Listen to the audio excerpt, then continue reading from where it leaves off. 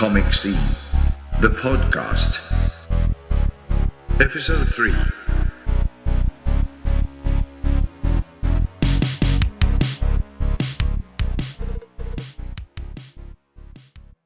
This episode, we're joined by Pat Mills. Hi, Pat. Hi, Phil. Hi. So, how did you get involved in Comic Scene, and how did your column come about? Well, I was just delighted that there was going to be a comic magazine coming out that was going to cover all the aspects of the world of comics. So I was very happy to do Last Word for it, a column where sometimes I rant and sometimes I praise whatever's going on in the industry. And it's definitely taken a kind of creating comics turn recently, and your blog also has been touching upon a lot of how to do comics, how to make comics, how to be creative. And I wonder if you could talk about your storyteller segment on your blog and where that's going. Yeah, on the blog Millsverse, there's storyteller. And each week it covers a subject mainly relevant for comics, but also relevant for novels and even film. And there's so many areas that people aren't always aware of, and perhaps how-to books on writing don't always cover. And so, for example, in the case of comics, one of the subjects I deal with, in fact, I think it's on the current storyteller, is world building. How do you build a world? Because anyone who's familiar with my stories, like martial law or stories in 2000 AD, will know that they're pretty rich worlds there. In other words, you don't just have a hero who's got blonde hair and a villain who's got black hair, and they've both got sophisticated uniforms, costumes. They come from different places, and so I think that was a valuable one for people. I mean, a lot of it is pretty obvious. You just sit down, you think, okay, who is this character? Where has he come from? And in terms of character development, there are certain rules I think that are worth stressing. That they're known in the film industry, but I'm not always so sure that they're known in the comic industry. Like, what does the hero want, and what does he need? And they're often in contradiction to one another. So those are the kind of things I get into in Storyteller. And it's been running for a good few weeks. Is there plans to collect this together at all? I think so, yeah. Because there's so many aspects to it, and for people who aren't turning them up on the blog, I think it's nice to have a paper and an ebook edition. And currently, I think we're up to about blog 12, and what I hope to be getting onto shortly are test cases. In other words, case studies where you look at particular stories and how they came to be created in detail, applying the rules and the insights that I've been getting into in the earlier blogs, which get into character, action, the inciting incident, the finale. So subsequently, we'll look at case studies, and one of them should be on Slain. In other words, how did Slain actually come about? I was just sitting there one day and thought, rather foolishly, why don't I do a Celtic hero, which was pretty crazy, and also some other possibilities, like a story I'm devising at the moment, and how that comes about, And when the artists draw it, it's a story about a robot called Schlock. And he introduces a series of what you might call almost EC horror comic stories, stories with a twist. Anyone who's familiar with Weird and Eerie will probably remember the Gravedigger or the Crypt Keeper who used to introduce and end off stories. So this robot Schlock introduces stories and then comes out with some suitably unpleasant robotic finale to the stories. But what would be interesting for that is that because that's absolutely current, so we're not actually looking back, if you like, what happens, I'll be sort of reporting as we go. So if, for example, an artist takes on one story and then he or she might change it, or they might add something to it and so on, or alternatively they might get halfway through the story and then say, hey, it's not for me, so that and walk off the set, if you like. And all those things happen in the real world of comics. So I think it's quite nice on Storyteller to actually, show an audience what really goes on behind the scenes, and if they want to be part of that. Yeah, I mean, arguably, all of your prose books have kind of tapped into that recently. So you had your autobiography, you have the Kiss My Axe book coming up, this Storyteller book, and a lot of that is about the development of creating comics work. So how does your process generally work when you're working with an artist? I think our listeners would be really keen to hear how a project kind of comes into being. Right. Okay. Well, let's pick an actual example, a current one, if you like, where there's a future Schlock story, which a French magazine is interested in, and it's called Pioneer 13. And I have to talk just a little bit about the nature of the story so that you can kind of visualize it. It's a story with that flavor of Duncan Jones' Moon or 2001: A Space Odyssey or Dark Star. So it's a space story where there's a dangerous computer and there's a crew who are kind of fed up and there's a problem. So the French are interested in that story, and so they've said to me they will go out and find an artist. And I'd say, I mean, this is getting on to the whole business of working with an artist. I'd say the chances of them they're after a hot artist. Mm-hmm. And for a one-off story like that, they might just get someone. I mean, they're mentioning various big names in France, and I'm thinking, oh no, you'll never get him. But to take that story, a spaceship story, a lot of artists, that would be totally wrong for them, because not every artist actually likes drawing spaceships, and they're particularly demanding. So it wouldn't surprise me if in a month or so's time they say, hey, we've tried the various people that we thought we would be perfect for this, but we've drawn a blank. And then they'll turn to me for ideas. And then I will say to them, well, I can think of artist X who will be brilliant at space, but he may or may not get the horror that you're looking for.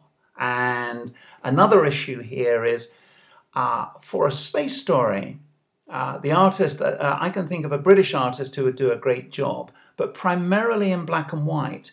Sometimes in colour sort of takes away from things. So that, if you like, has set the background here. And you can see all these choices and decisions that are going on in my mind. Now, okay, so then we finally decide on an artist, and an artist says, love the story. So then we go forward from there. Now, on a one-off story, and if they're very established artists, I probably wouldn't say to them, well, look, send me a design of the spaceship first, because I would know they know what they're doing. I mean, say, for example, I mean, it's never going to happen, but say, for example, it was the wonderful Ian Kennedy, who does these beautiful painted spaceships and did D'Andare and so on. I would never have the nerve to say to him, oh, could you send me a design first, Ian, of what it would look like? Because, I mean, this is a guy at the top of his profession. But if it was a new artist, let's say, and I wasn't quite sure of them, I'd say, look, send me a design first. Send me a pencil sketch of what the spaceship looks like and what the protagonist looks like, the main character. Because you often find artists who are great at hardware they can be a little weak sometimes on figure work and faces, because it's like they put all their creative energy into the hardware, and there isn't a lot left over. So assuming that all works out, now if it was a new artist, I would want to make sure that not only did they have the talent to do a great spaceship and a great central character, but also that they could tell a story. Now, a danger in comics which has really faded away somewhat, primarily because we've lost certain readers who won't tolerate, if you like, cult comics. In other words, comics that are perhaps a bit avant-garde, a bit indulgent, if you like. So I would want to check on their storytelling to make sure that they can tell a story in a straight line from A to Z. Because a criticism of comics for a while was that unless you're an aficionado, you didn't know how to read them. You didn't know what order to look at the pictures. And it's almost like you needed an O-level in comic reading in order to start. So I would check on all those things. And you would be surprised even today how some new artists have great talent, but they're not great storytellers. And I have to say to them, no, look, you've got to do it this way. And I know that seems a bit conservative and so on, but we want... just as comic scene is about mainstream comics, so am I. And I want to appeal to a lot of readers. I don't want to appeal to people who are used to looking at comics upside down or something. So I would really put that message across. And sometimes, the artist will suggest other ideas and so on. So for a one-off story, like the one I've described, the process is relatively simple.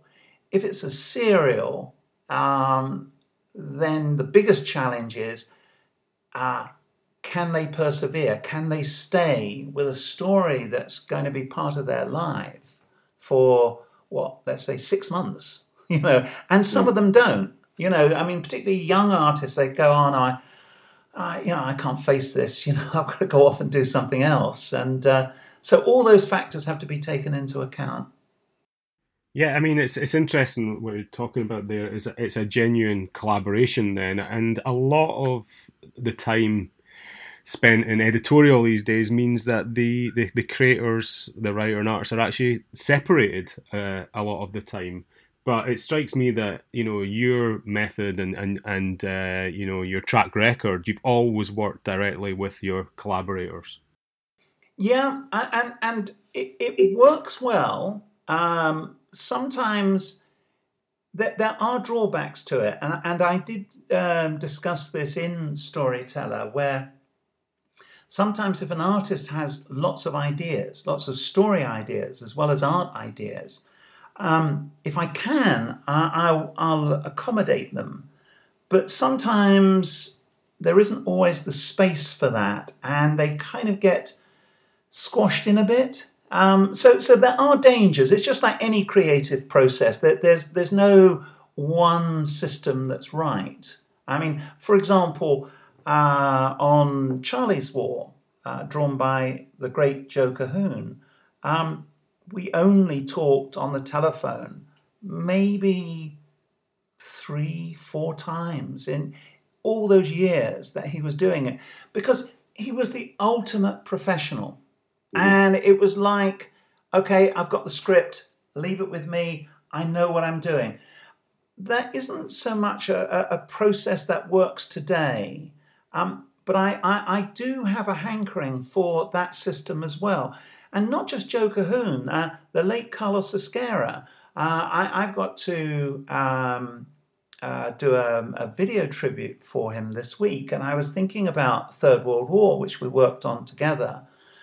And at first my mind was a blank on the subject, because I thought, well, we didn't really discuss it much. But actually that was Carlos's strength, because he just got on with it. He read the script, he got it, he understood it, and he just ran with the ball and did a superb job.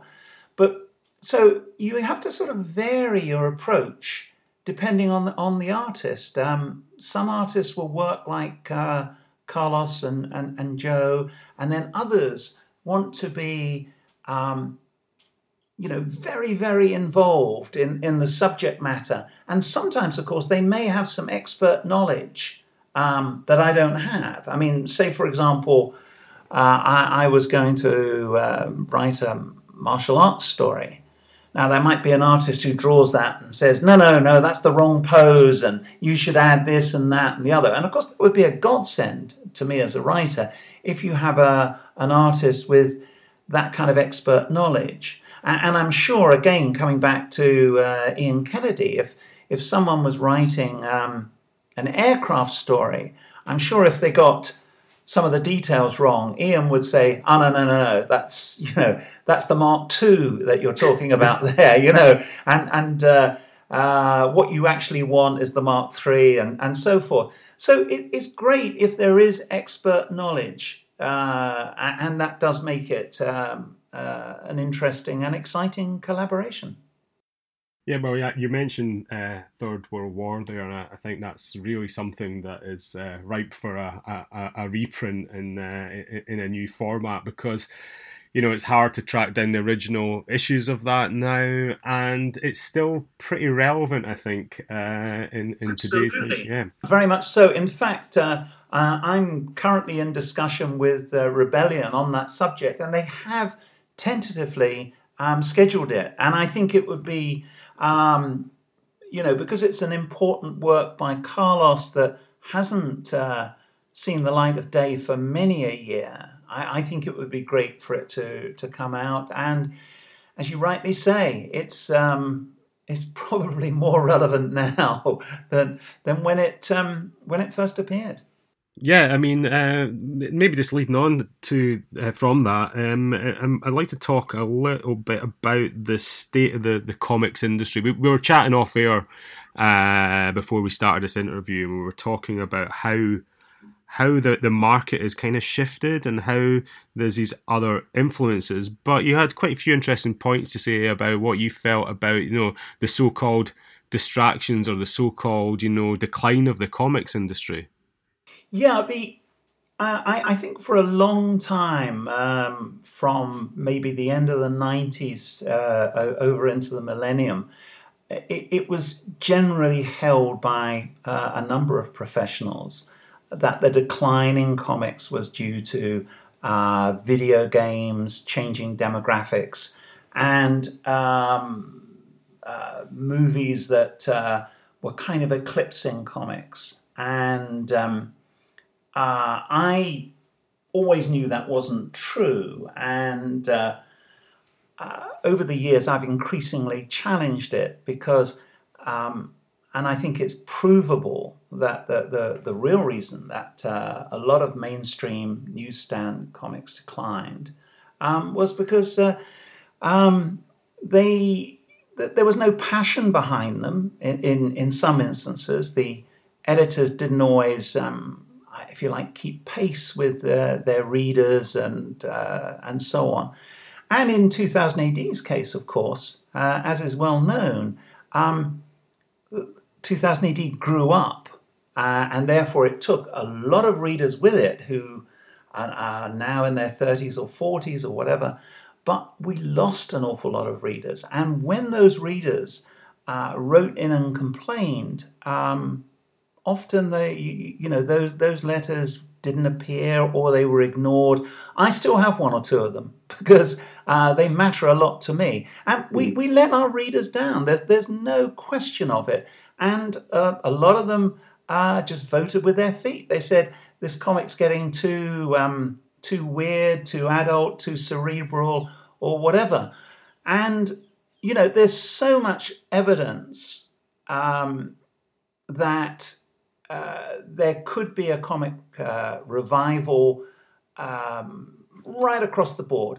And, there's the evidence is in many, many forms. You have Commando, which goes from strength to strength, and which I was reading as a kid, or I was reading the picture library equivalent of it. I don't know if it was how long it's been going, but I know it's been going for a hell of a long while.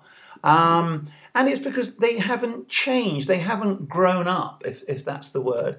And in France, comics are still read by kids as well as adults. And of course, these kids have video games just like British kids and so on. We fumbled the ball. I think, I suppose the reason I bang on about that is because once we acknowledge that, then there's maybe a chance that we can work towards getting those readers back. But there's a caveat here. That's if people want to. Now, I personally do. I love the idea of working for a mainstream audience,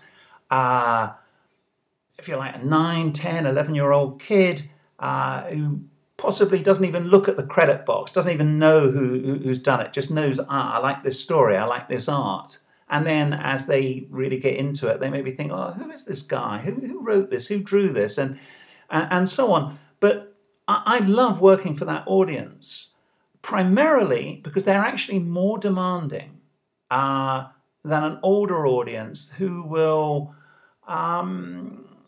they tend to be a little bit more tolerant. Kids aren't very tolerant, so it really keeps you on edge. But I have to say, I think so many people in the comic industry would rather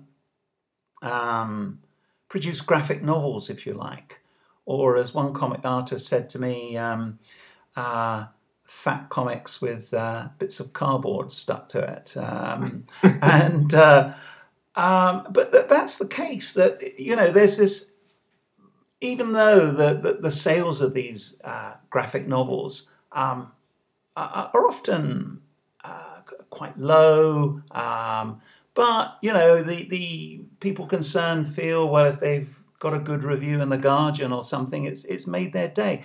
I don't subscribe to that at all. I like the playground as as the place where you really prove yourself. That's the arena I go for, the newsstand audience. And so I really miss that market, and I regret that I can actually remember the moment in time where I had to go along with the prevailing view of comics growing up. I knew if I didn't, that I would be left by the wayside, as several other comic book writers were, like Jerry Finley Day, for example, the writer-creator of Rogue Trooper.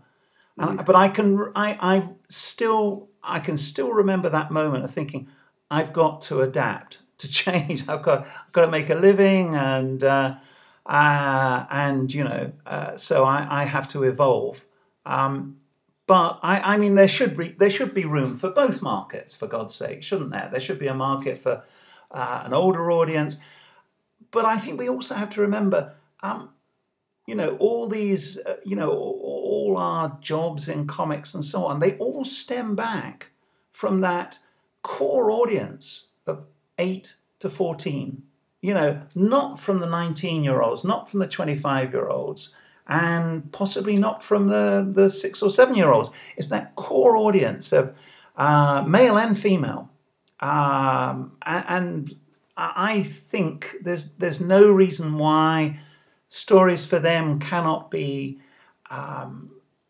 just as sophisticated in a different way. There's just certain subjects that, are off limits, if you like, sex or, nudity or particularly gratuitous violence, things like that.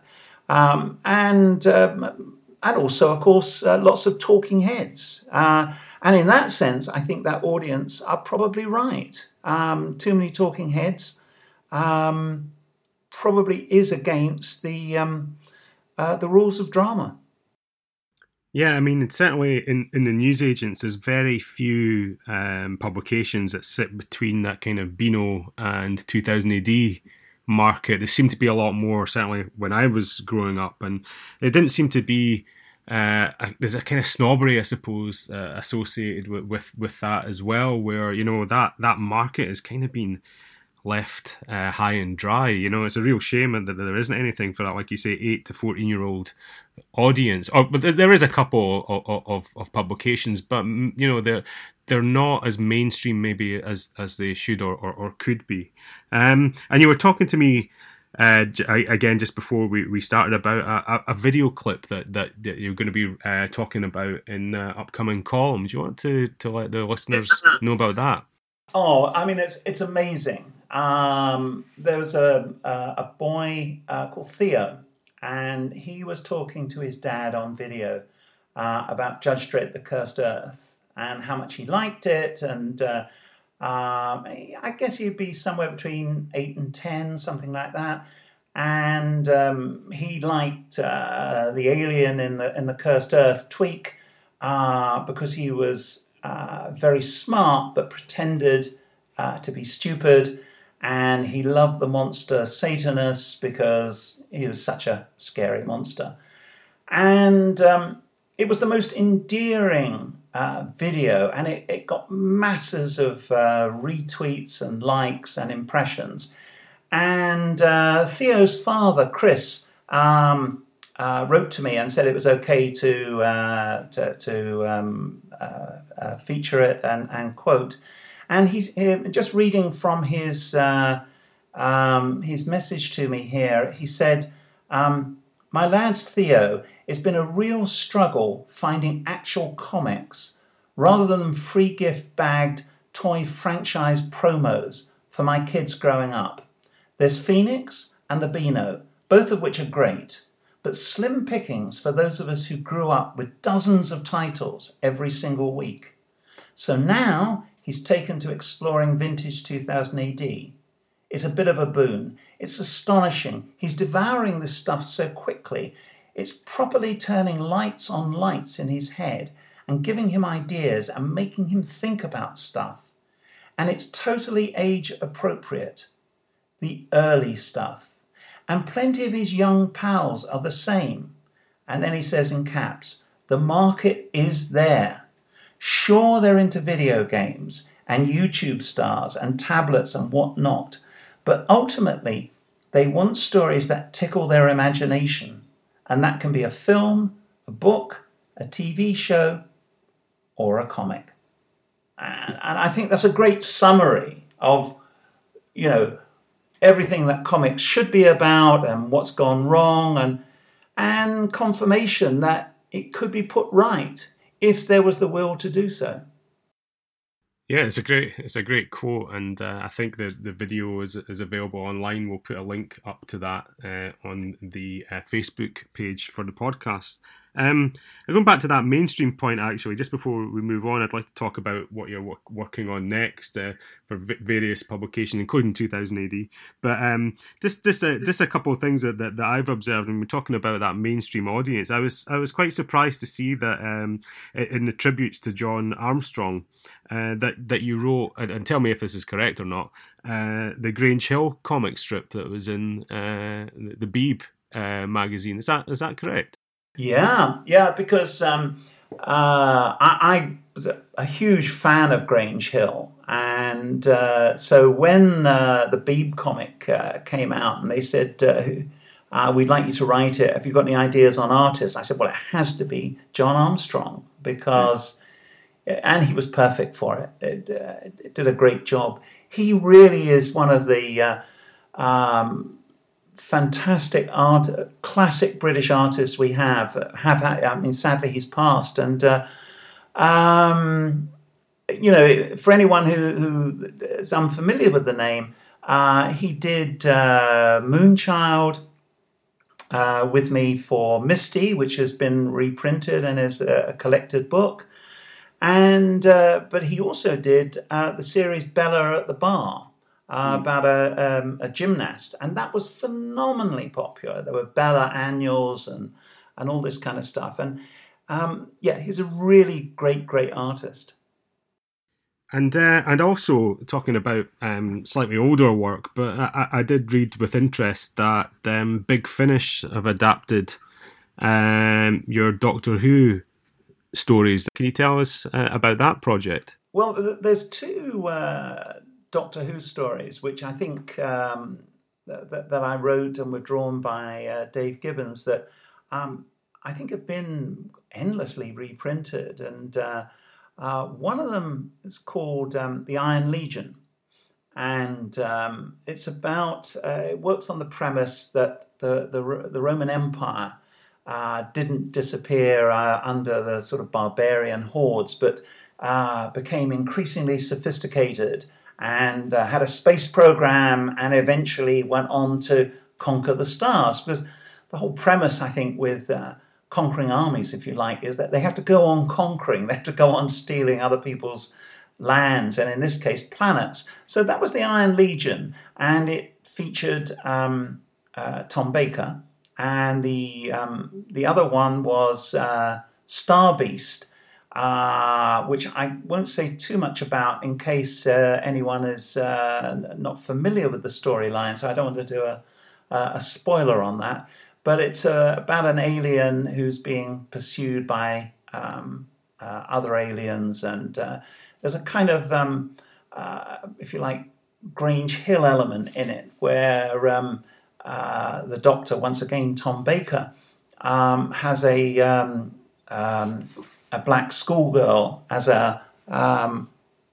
his sidekick.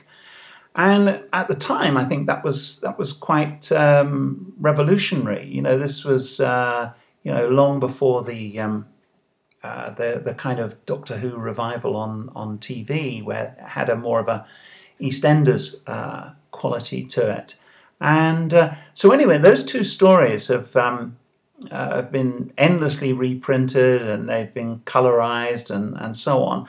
And so Big Finish decided to do audio versions of them, and they're terrific. And they've been adapted by Alan Barnes, and I listened to the trailers of them only a few days ago, and they sounded absolutely amazing. So I'm looking forward to sitting down and enjoying the full audio dramas there.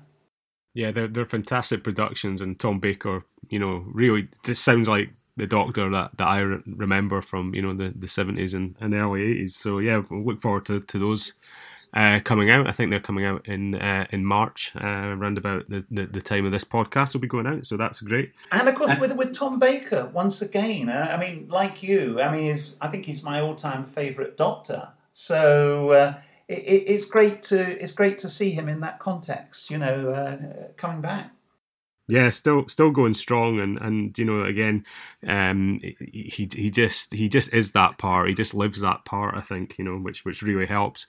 And we can't have you on without talking about what you've got coming up for 2000 AD. So if there's anything you could tell us. Sure. Well, the story that I'm halfway through, and the artist is almost halfway through, is Defoe, and he's a 17th century zombie hunter. But this is a Defoe story with a difference, because it's set in outer space, because there was a British plan. Obviously went no further than a plan, but they were really talking about it, about putting a man on the moon in the 17th century.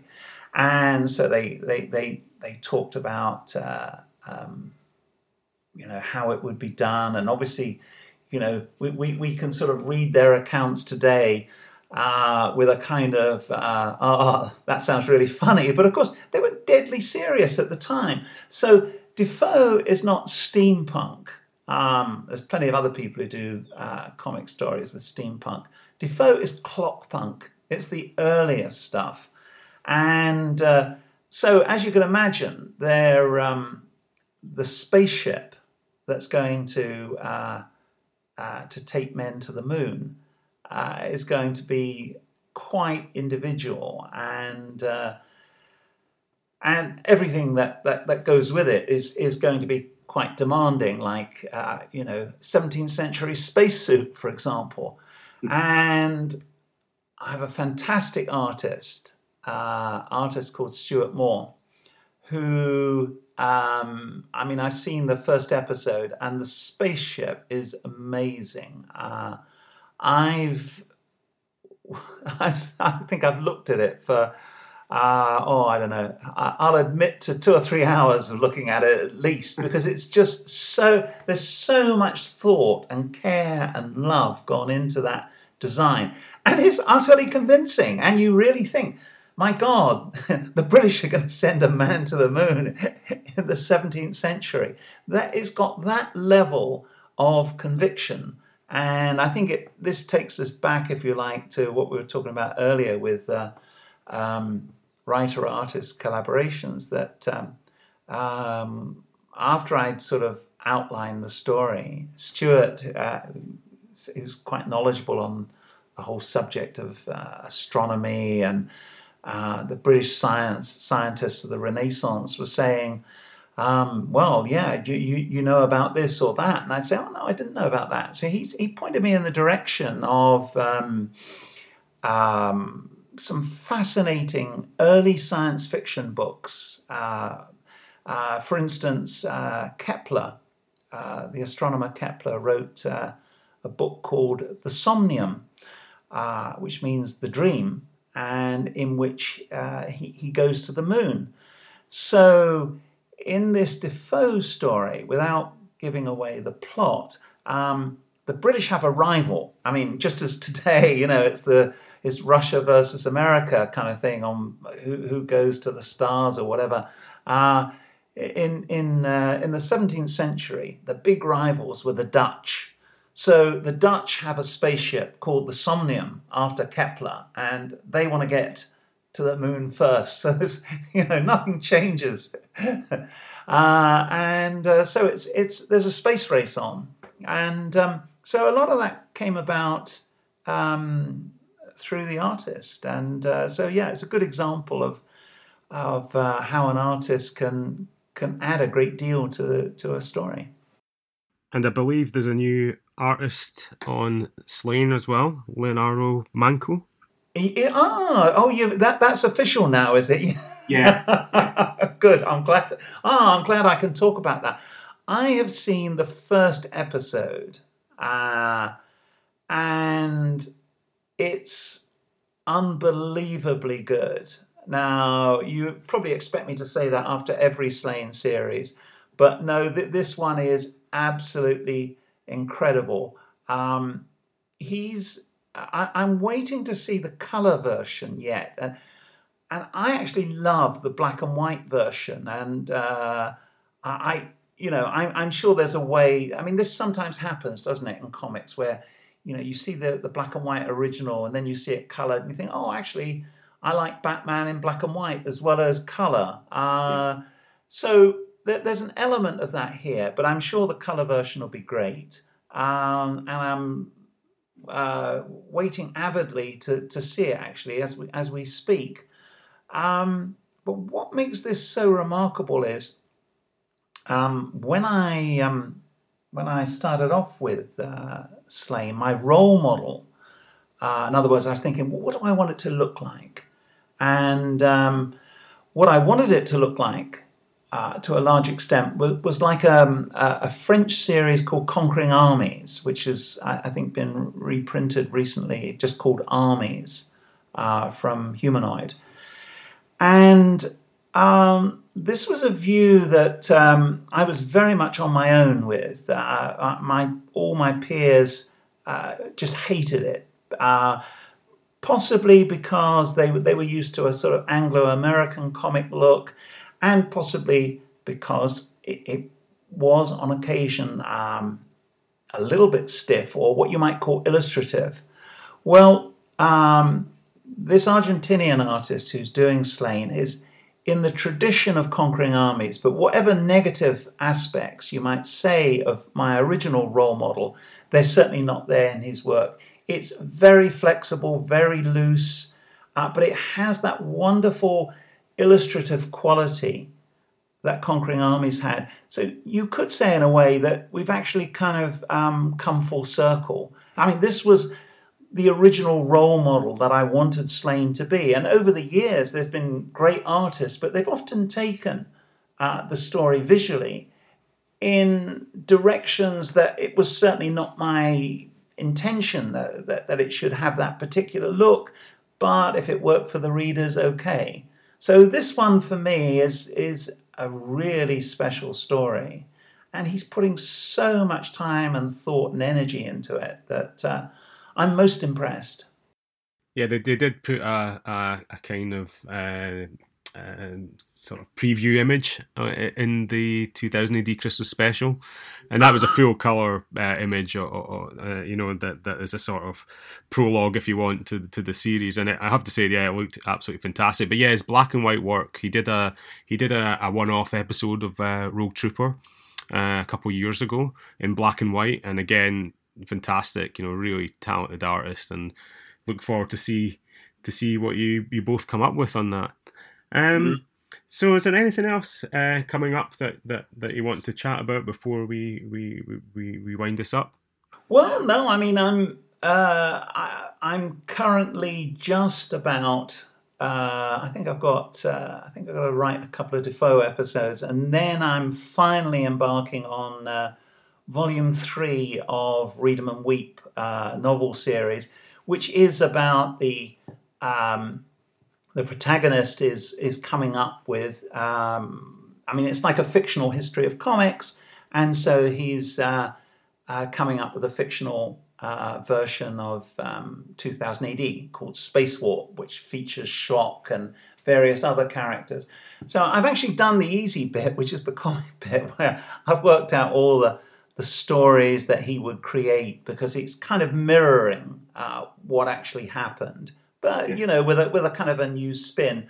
But now I've got to get down to the actual hard work of writing the novel, and so that's me for the next few months, I think.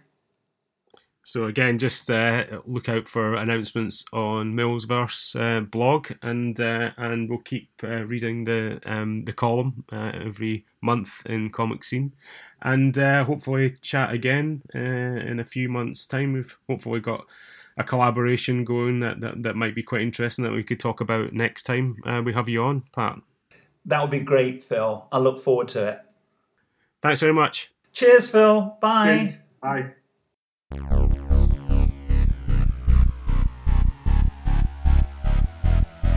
Classic and Contemporary Review.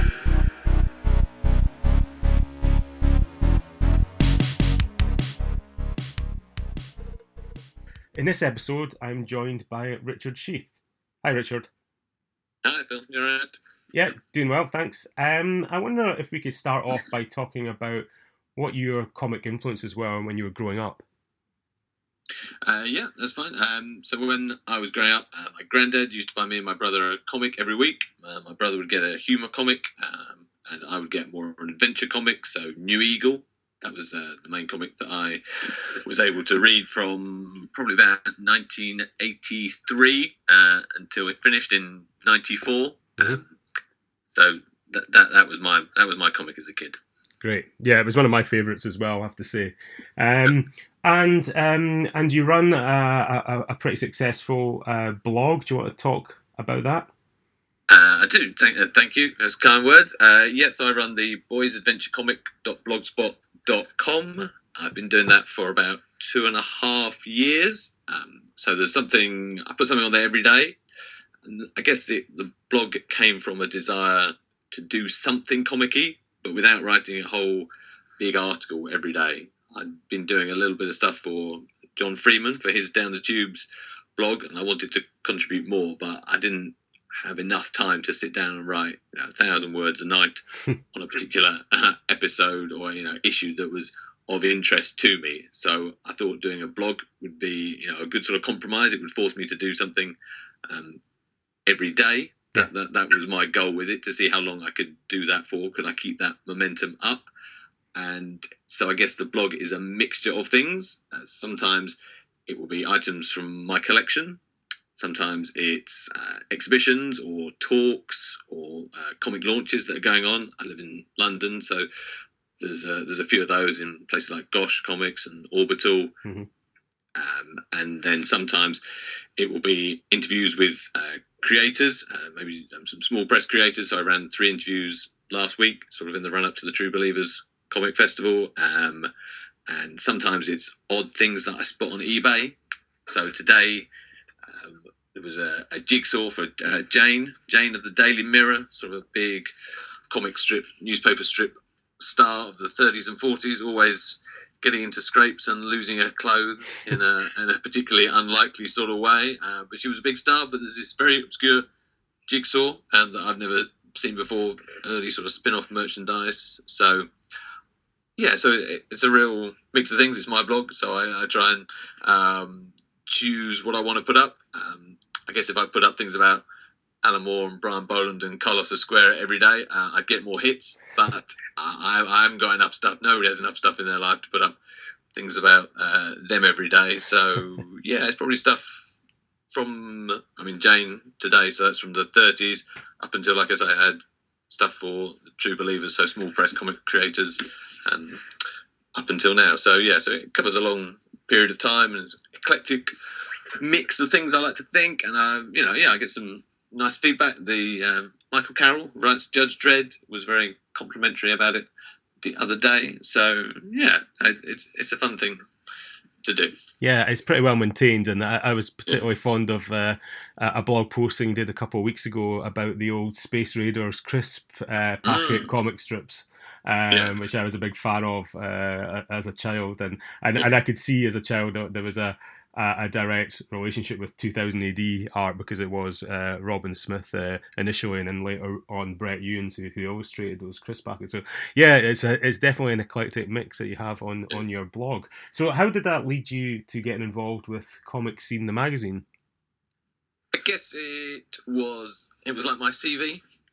So when Tony first appeared on the scene, I said to him, it just seemed like, although I've never met him, and I've still never met him, that our interests were overlapping. So really, I just sent him a link to the blog and said, look, this is the sort of stuff I'm interested in. This is the stuff I can write about. Have a look.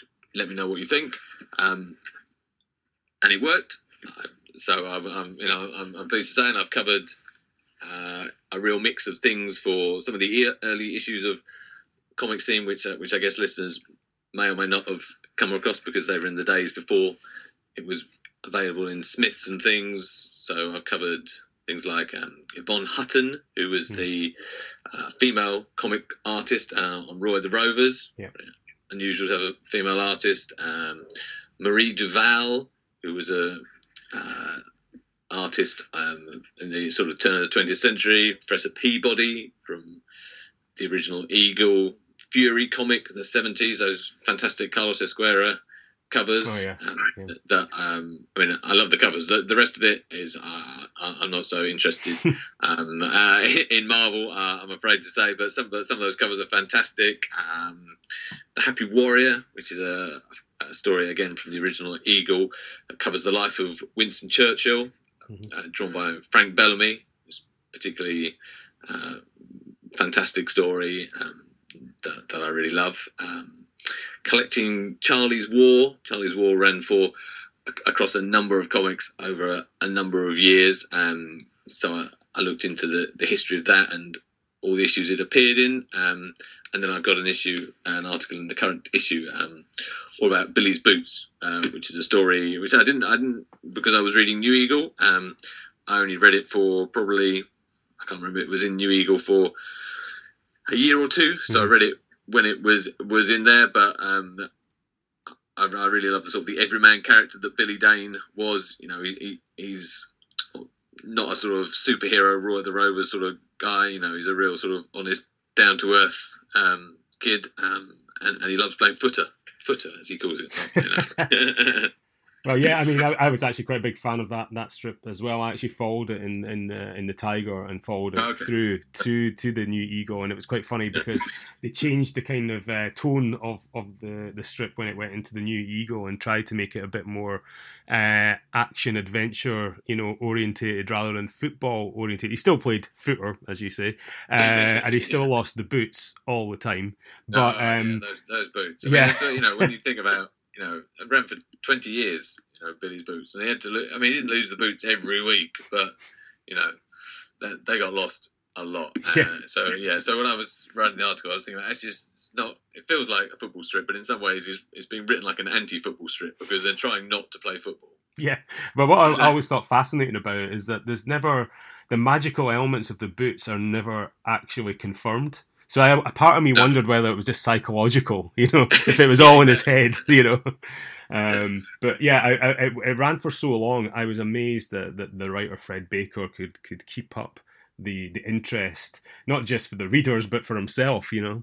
Yeah, because he's the writer for the whole strip, isn't he? It's not like he sort of does it for a year and thinks, oh my god, I've run out of ways to lose a pair of football boots. He just, you know, heroically and just, you know, keeps plodding on and turning out these new and innovative ways to lose the boots. And like I say, you're never quite sure, are they really magic in these boots, or is it all in his head? So I was always, as a kid, I was always slightly amazed because I didn't know how comics were produced, that in the summer holidays would arrive, you know, my summer holidays would arrive, and Billy would be on holiday at the same time. Yeah, I always thought that was very clever that they could do that. And then in the summer, he would play cricket, which again was very, you know, no, you can't play football in the summer because it's, you know, the cricket season. And then he would play cricket with a pair of Deadshot Keen's cricket boots, which was because, you know, back in, you know, when Deadshot Keen would have been playing, I guess in the 30s, you know, that was not, you know, so unusual that people played cricket in the summer and football in the winter.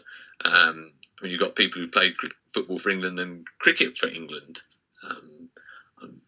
And so, you know, so it was possible that he would have had a pair of fantastic cricket boots.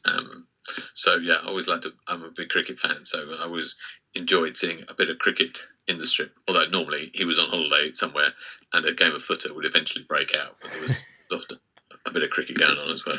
Yeah, it's funny because in Scotland, you know, cricket isn't quite so popular. No. So for me, it really was a bit of a kind of downturn in the antics, you know. So I was sort of waiting for the football to come back, the football season to start up again, you know.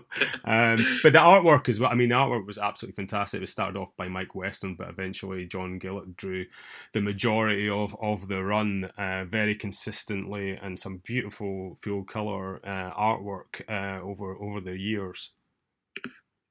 Yeah. I mean, he's done some of the covers as well for some of the annuals that he did for Tiger, and then I guess what I'm showing in the issue of the magazine of Comic Scene this month is about these covers that he drew overseas, that he drew for the Dutch reprint editions of these books that have been going for. I mean, there's 30 volumes of them. You know, they ran for sort of 20 years. And each one of them, you know, has a John Gillett cover to them, which most people won't have seen before. So it was great to be able to find some of those. Somebody was kind enough to send me a number of the volumes which I have here on my shelves. I can't read much Dutch, but the covers are great. So yeah, I like his real sort of I'm not sure. John Gillett did draw some superhero strips. I'm thinking of some of his sort of early 70s stuff, I think, for Tiger, but he doesn't. But Billy doesn't look like that. He just looks like a normal kid. You know, it's, you know, his prowess is not coming from it, having practiced for 10,000 hours or whatever it is you have to do to be great at something, and it just looks just very real, very believable world that he's drawing, which is one of the things that I love about John Gillert's art. And Mike Weston is fantastic as well. A real sort of mastery of black and white that he brings to a strip was beautiful to look at. Yeah, I mean, and what is quite astounding as well is how it did export, because I remember mentioning this strip, Billy's Boots, to my old Swedish flatmate when I lived in Glasgow, and he was like, he totally knew what I was talking about, and I was sort of like, well, I thought that was just a British comic, and he went, oh no, we got that as reprints in Sweden, which really surprised me, so it did travel well, which is quite unusual for a strip like that. And what was also interesting about it is that he never aged, yet it did sort of run between the seasons, so you're running for 20 years and yet he stays at whatever age he was, 10 or 12 years old or whatever he was, but a fantastic run, and actually Fred Baker seemed to be able to sustain storylines for years and years. He wrote Hotshot Hamish and Mighty Mouse, and he seemed to be able to take quite a thin concept and spin it out for years, which is amazing. So I'm a big fan, and that article is in the latest issue, issue 1 of the relaunch. So pick that one up. So what we're going to do today is we're going to ask you to review a classic comic and a contemporary comic. So what is your classic comic that you want to talk about today? Okay, so my classic comic I'm going to talk about is the original Eagle that ran from 1950 to 1969. Obviously, the strip that most people will have come across in relation to that will be Dan Dare. Titan Books are reprinting that still. So I'm going to, that would be my choice. And I guess a choice inspired by taking or reading New Eagle as a 7-year-old, 8-year-old in 1983 when I started on New Eagle. At the time, you could still get old Eagle annuals at jumble sales and things. So I probably picked up a few of the early 70s, late 60s annuals then, and could see that there were all these other stories and this other comic that had existed. And obviously with Dan Dare at the forefront, it was a big comic. It was famous. So that sort of drew me back to the original Eagle. And I found all these fantastic artists who'd worked on the original Eagle, and it was one way to see their art, because you couldn't, I guess, in the sort of mid 80s, late 80s, there weren't just the fantastic volume of reprints that we have now from Rebellion, from Titan. It was only probably the first of those Hawk books. They published a whole series of Dan Dare reprints starting in probably about 1990, I think. So that was the first chance I had to see these big collected, and they're sort of big oversized editions, big hardback things. So they're the sort of the real size, I suppose, that the Eagle was when it came out. And so it was Dan Dare that I loved, and I loved the art of Frank Hampson, who was the main illustrator on the strip. Or he was. I'm only saying pausing there because actually a number of other people worked on the strip, partly because of how hard he worked on the strip, that he drove himself to ill health on it. But he was the creator of the strip, and he's my favourite artist on it. And I think it is still running at the moment. There's an exhibition in Southport, which I've been to a couple of times, which is celebrating the centenary of his birth, and has quite a number of original Dan Dare artboards in it, and some of his work from his Life of Christ strip, which is called The Road of Courage, which he drew in the early 60s, and which I think is his high watermark in terms of the quality that he was able to bring to that. I mean, the pages are, I suppose they're maybe slightly bigger than they appeared in the strip, but not much bigger, and the detail on them is just incredible. I mean, the fineness of the brush, the folds in the cloth, the detail that you get, and a lot of it completely wasted when you actually print a copy of the art, because the detail gets completely lost. But when you can see it, up close in real life, what was printed, it was just fantastic. And that was one of a series of stories that I really loved from the original Eagle and the artists involved. So I'd pick out other stories that people maybe haven't come across unless they've, again, seen maybe some of the reprints that people have put out over the years, particularly bought books with their Rides of the Range strip. I always enjoy that. That's so it's a Western strip, and that's drawn by an artist called Frank Humphreys, who people may have come across actually maybe more from his Ladybird book illustrations that he did. That's probably where I saw most of his work as a kid. Some fantastic work there on, I think he did one on the Battle of the Little Bighorn. There was one about pirates that I loved as a kid. So a number of Ladybird books that he worked on. But yeah, it was this strip called Rides of the Range, and Jeff Arnold and Luke were these sort of cowboys getting into, I don't know, not adventures, I guess is the word for it. But the historical accuracy that Charles Chilton, he was a script writer on it, brought to it, because he was, he loved the Old West, and he knew a lot about it, and he combined with somebody, the artist Frank Humphreys, who loved the Old West as well, and they combined to make this glorious sort of Technicolor strip. I suppose maybe that's one of the things that I love about the original Eagle, is that Technicolor feel. It doesn't have that sort of down and dirty feel that we think about comics as having now, and it came out at a time in the early 50s when some things had only just come off rationing. Not everything had come off rationing, and yet here was this big, bold, because it's not printed in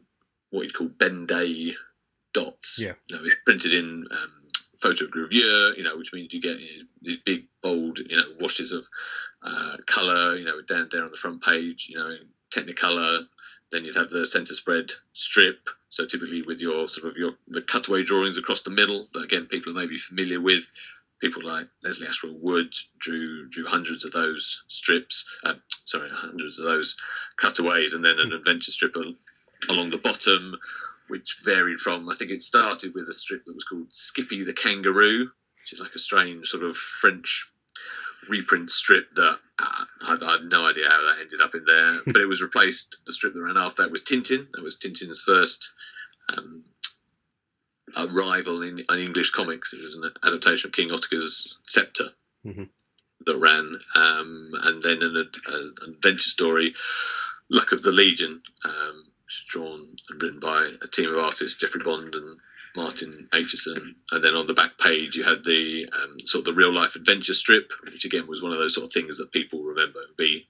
It's those colour elements, down there on the front, cutaway drawing in the middle, and then the real life adventure strip on the back, which covered mainly sort of historical figures, who led that sort of muscular Christian life, let's say, that Eagle was into, and that I guess these days some people find slightly harder to get along with.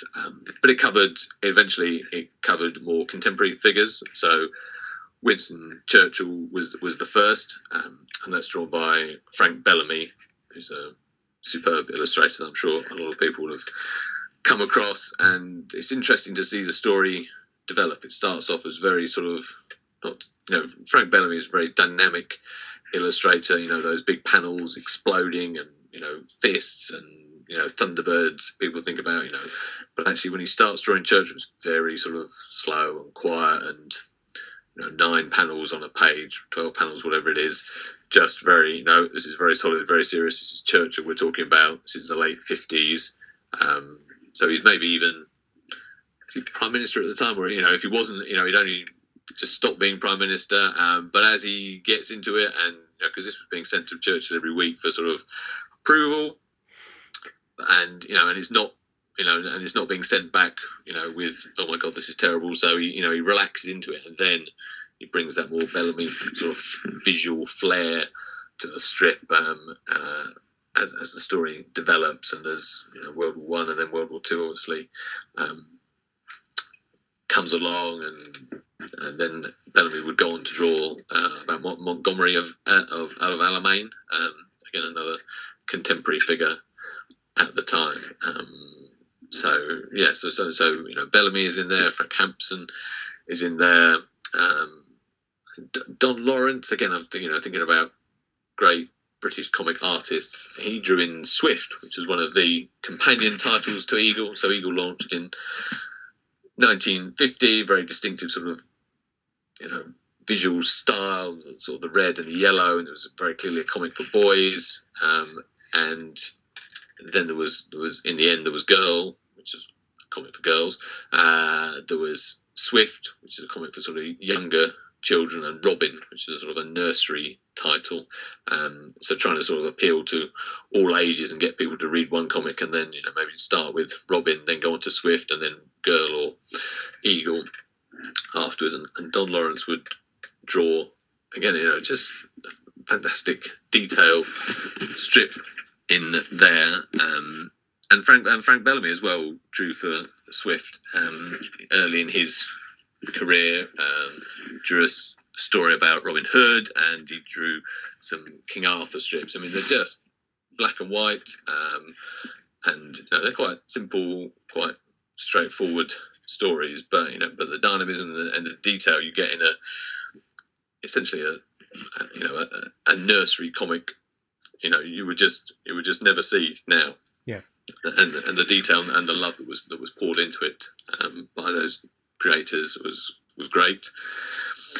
And there were other strips, other artists that that I would recognise and that I enjoy the work of. So somebody like John Worsley, I don't know if you've ever come across him. He drew the PC-49 strip in the original Eagle, which was an adaptation. It was on the radio, and spawned a number of films as well, actually, and annuals and things. But so sort of set in London, but this sort of Coppers beat was enormous. It took in not quite all of London, but it was huge.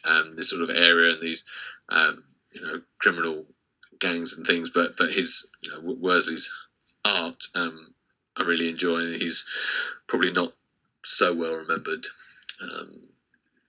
these days. Yeah. So it's a fantastic selection of real high quality artists working on this. It was a big selling comic at the time. Not as big as the Beano, but in its field. Probably in the sort of from 1950 to 1960, it was the biggest selling comic in its field, and would later on, in the 60s, be overtaken by TV21, which again was having a similar approach, that sort of big full colour. Again, using a lot of the artists that have been on Eagle, Frank Bellamy on Thunderbirds, Ron Embleton on Stingray. So using real sort of high quality artists, high quality production values.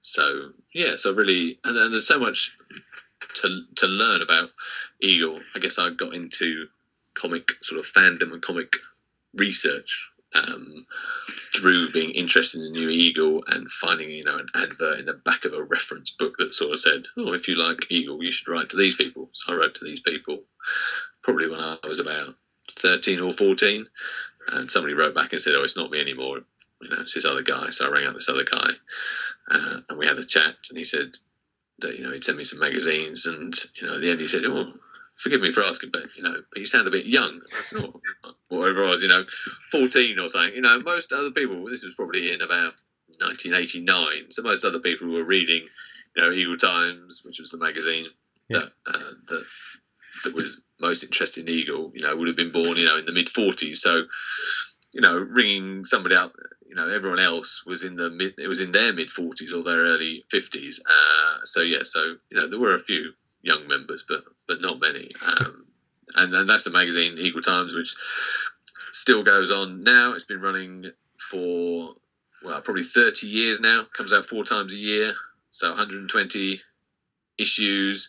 You get I think the latest issue has got 45 pages times 120 issues.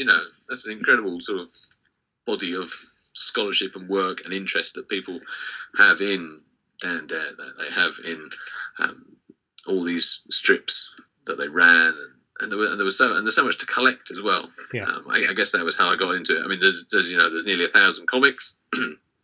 If you want to collect them, there's that takes up a lot of shelf space, and I never had quite that much shelf space, so I got into collecting all the annuals. So you got like the normal every year annual, so that was fine. But then there were so many spin-offs as well. Eagle was probably the early comics that really took merchandising to its heart, and made a lot of money for the publishers. Famously, it didn't make any money for Frank Hampson because he'd signed away his rights to Dan Dare, and when he realised this enormously successful character that he'd created, and he had no rights to it, he was very upset about that. So there were the amazing toys you could get. There's walkie-talkies, there's badges, there's braces, there's guns, there's jigsaws. It's just an enormous array of toys. Real sort of anybody could put a label on it. Often, these things were not great quality. So that doesn't change with merchandise. These were pretty ropey, some of these toys. But they were big, and but I was collecting sort of the annuals and the spin-off stories they would publish. And I think I probably I haven't got all the books, not all the annuals that they had, but I reckon there's nearly 300 books that you could collect all in, and I've got nearly 300. But that's books that were published at the time, books that have been published afterwards, because Dan Dare has been published, reprints, volumes since the late 70s, and Dragon's Dream reprints, and there was the Hawk book reprints, and Titan have come along and reprinted books. There's overseas material. We were talking about, it's amazing that you and your Swedish flatmate could talk about Billy's Boots, even though it was in Sweden, where Dan Dare was just the same. He was reprinted all over the world. So in Italy, he was in a comic, Il Giorno de Ragazza. In Scandinavia, again, there was a comic, Hauk. I think that was in Norway. I think Falcon is the Swedish version, but there's the Australian Eagle, there's the Dutch Eagle. So some of these comics, it's just a reprint strip in the comic, in a comic, it just has Dan Dare in it. But some of them, like the Australian Eagle, the Dutch Eagle, are taking strips from Eagle. They may be taking strips from Girl, they may be taking strips from Swift, and they're repackaging them as a comic for the Australians, for the Dutch. So this idea of selling stuff overseas, well established by Amalgamated Press, by Halton's, by Fleetway, by IPC.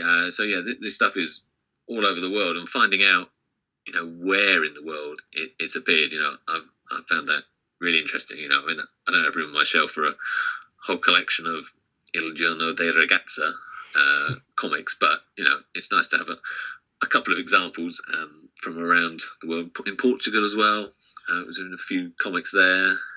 There's another very rare comic called Disco Volante, which I think is a very early Italian reprint. Disco Volante means flying saucer, so that's an appropriate sort of title.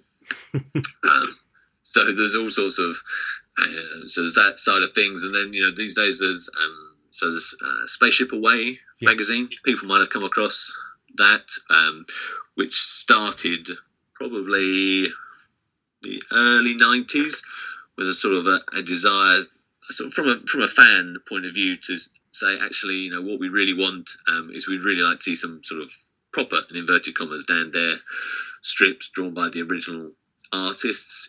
Could we do that? Would people be prepared to pay, basically, to commission artists to draw a page of a story? And it started with Keith Watson, who's one of the later Dan Dare artists. He's an amazing. His Dan Dare story was that really he wrote to the Dan Dare studio. He submitted this great page of art, as a young artist, and basically used his page of art to ask for a job, and got it. Yeah. Got the job, and in the late 60s really worked to get Dan Dare back on the front cover. He draws this amazing series of covers in the mid to late 60s, fantastic colour, big, thick black lines, but also some amazing colours, these huge sort of front page, sort of real attention-grabbing covers that are beautiful. And for a man who was colourblind, they're even more fantastic. So it started with trying to get him to draw a whole new Dan Dare series. But unfortunately, he only drew the first page and some sort of preparatory material before he died. But then the work was taken on by Don Harley, who'd worked on the original Dan Dare studio and had worked with Hampson on some of the real high points of the original Dan Dare strip, like the Man from Nowhere trilogy. You often see the artwork signed Hampson and Harley together, and some of those pages are just so fantastic. So he'd worked on the strip for a long time. He worked in tandem with Frank Bellamy. So when Hampson left the strip in the early 60s, 1959, I think, Frank Bellamy came on, took the strip on for a year, but was very unhappy, and he only wanted to do it for a year. He wasn't really into sci-fi. You sort of think about Frank Bellamy in 2000 AD and all those amazing spaceships and things, but he wasn't really into sci-fi. So he took it on for a year, and he would draw sort of the front page, and then Don Harley was often drawing the inside page. So a very strange sort of period for the strip to go from having sort of the high watermark of Frank Hampson and his team drawing sort of two pages, very stylistically consistent, to this suddenly front page Frank Bellamy in a very dynamic way, to Don Harley's more traditional sort of approach to the art. So Don Harley has drawn a number of pages for that. I mean, he's still alive, Don Harley, but he draws less these days. So the Spaceship Away magazine, there's Eagle Times. It's just an incredible collection of interest and love, I guess, that people have for the original Eagle. And I guess some of that rubbed off in me in terms of the interest I then sort of broadened out into sort of the history of British comics, which is neglected is the wrong word these days, but it's underappreciated, maybe is a better word. So so that's how I got into the original Eagle. And there are plenty of other great artists who I haven't touched on who worked on it. Ron Embleton, again, people might know more from working on those amazing sort of fine detail pages that he did for Stingray, the closing credits for Captain Scarlet. It's very, again, dynamic sort of pages. But he drew for Eaglers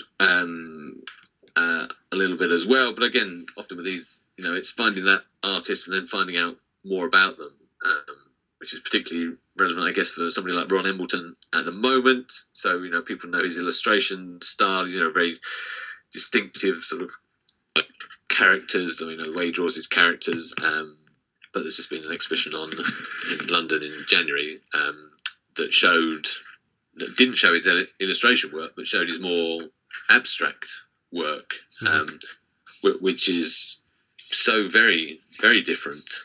This is him being a proper painter, in inverted commas. And it's so different, and suddenly this side of somebody who you had no idea existed is revealed, and it was really interesting to see that. And that's the first time that work has been shown. Previously, just have been thought of very highly as an illustrator, but actually it turned out that behind the scenes, he really wanted to be a fine artist, an abstract artist.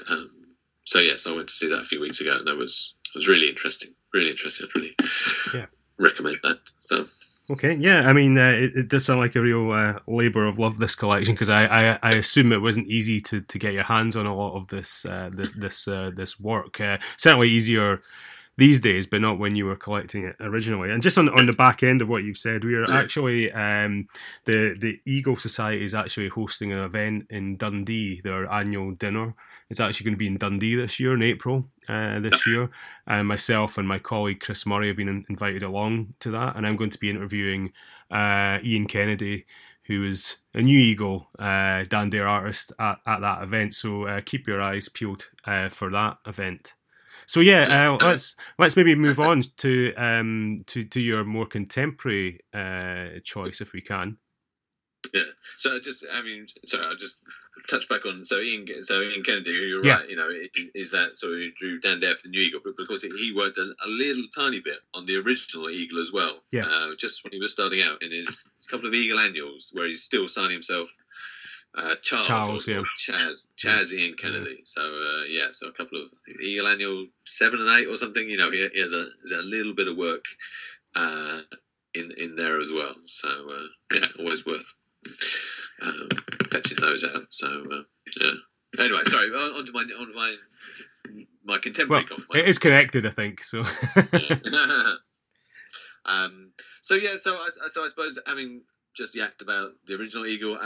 Actually, what I should do is talk about the New Eagle, because that was the comic that I read as a kid. That was the comic that my granddad got me. Got my brother a humour comic, from Fleetway. So Wizard and Chips, Buster, that sort of thing.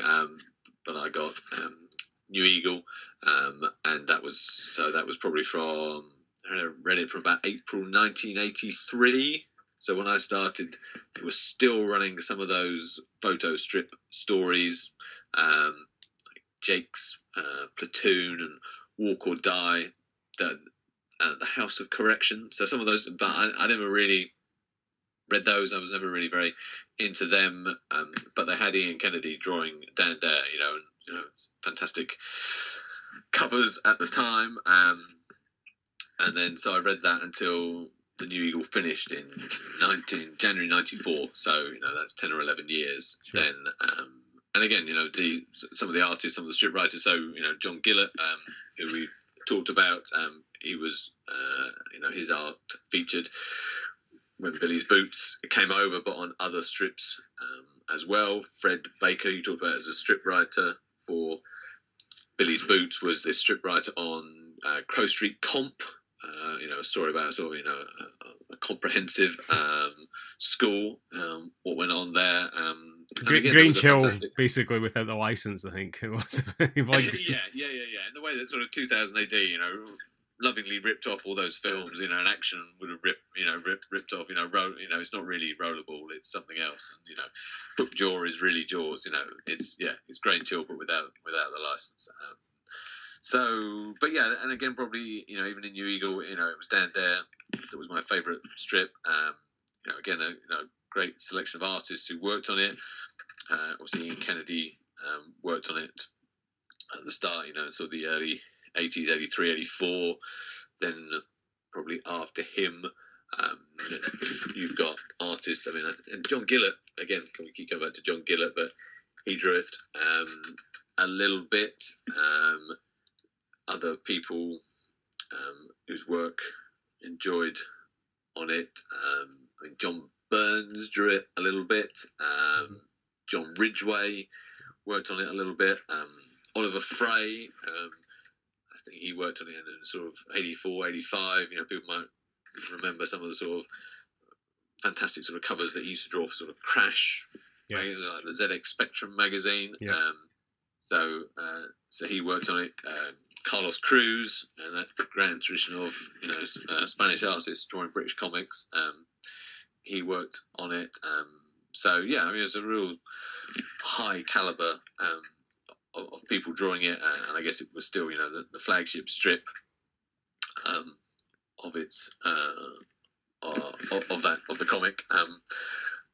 And there were other I suppose there were the mergers as well. So that was how I came to know some of the other strips. So so when Tiger merged in, like you say, Billy's Boots joined at that point. There were other mergers that brought in other comics. So Scream, I think that was 1984. That merged in, so that gave me the Monster strip, which obviously it's just been republished last year by Treasury of British Comics.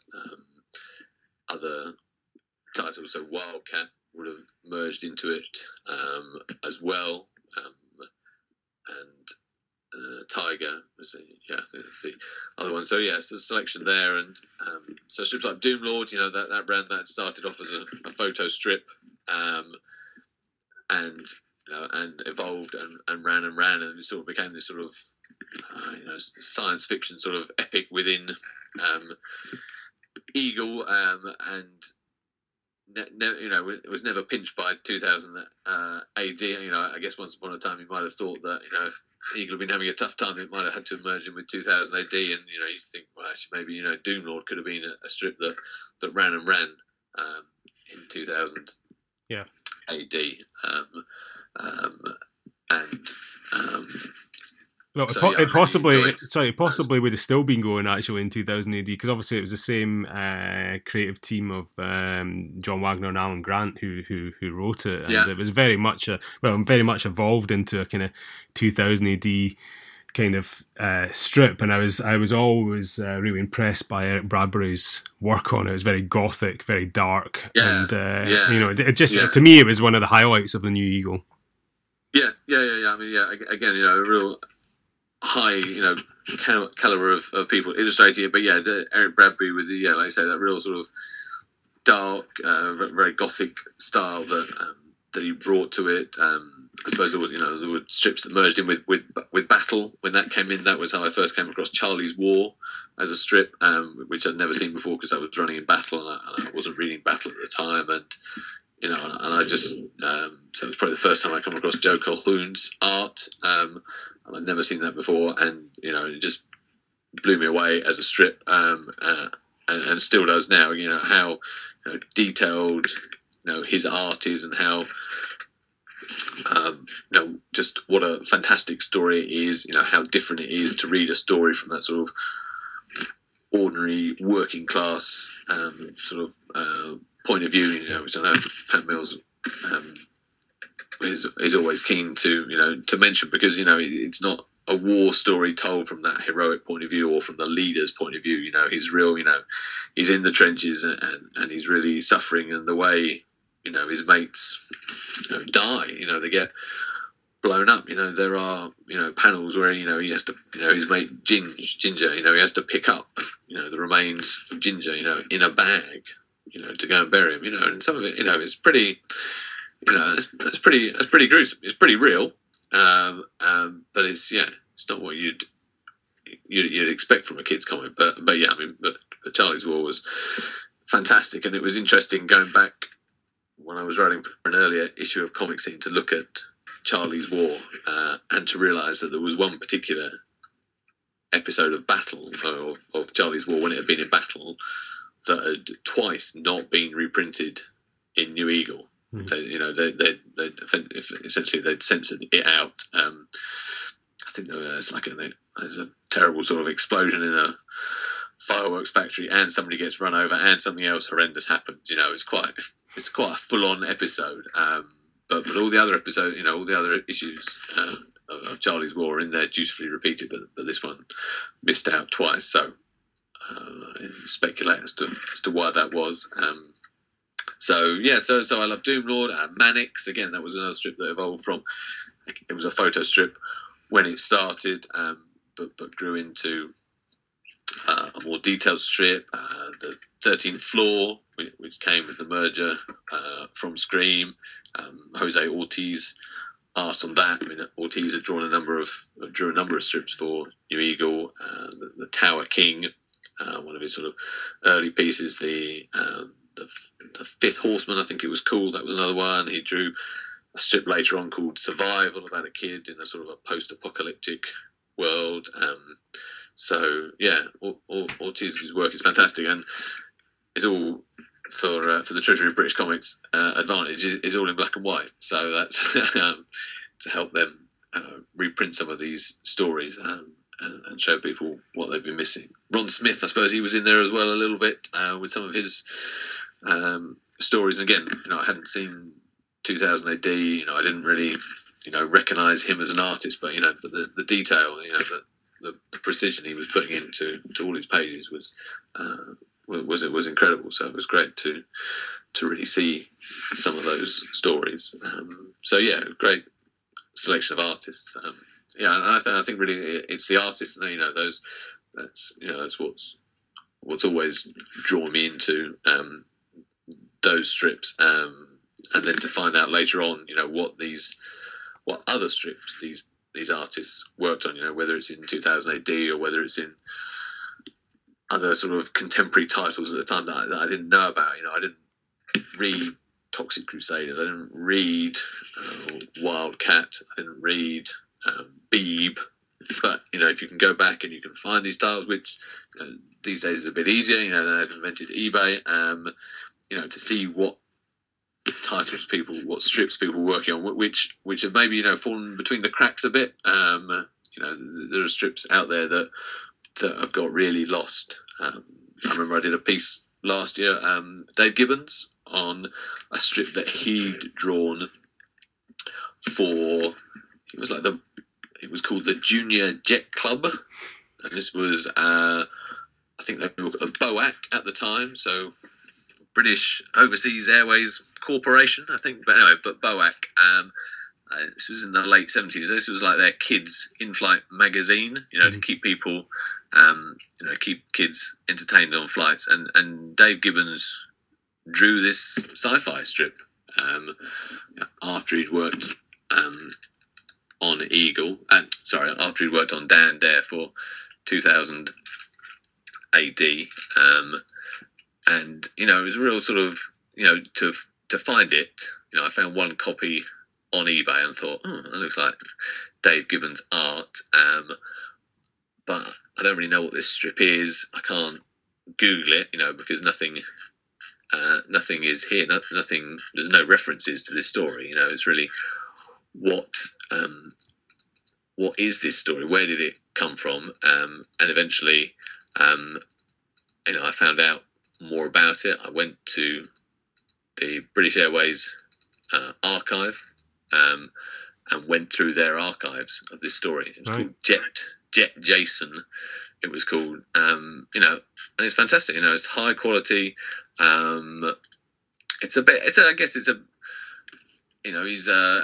It's just a one-page strip, but it ran in maybe 15 issues of this magazine.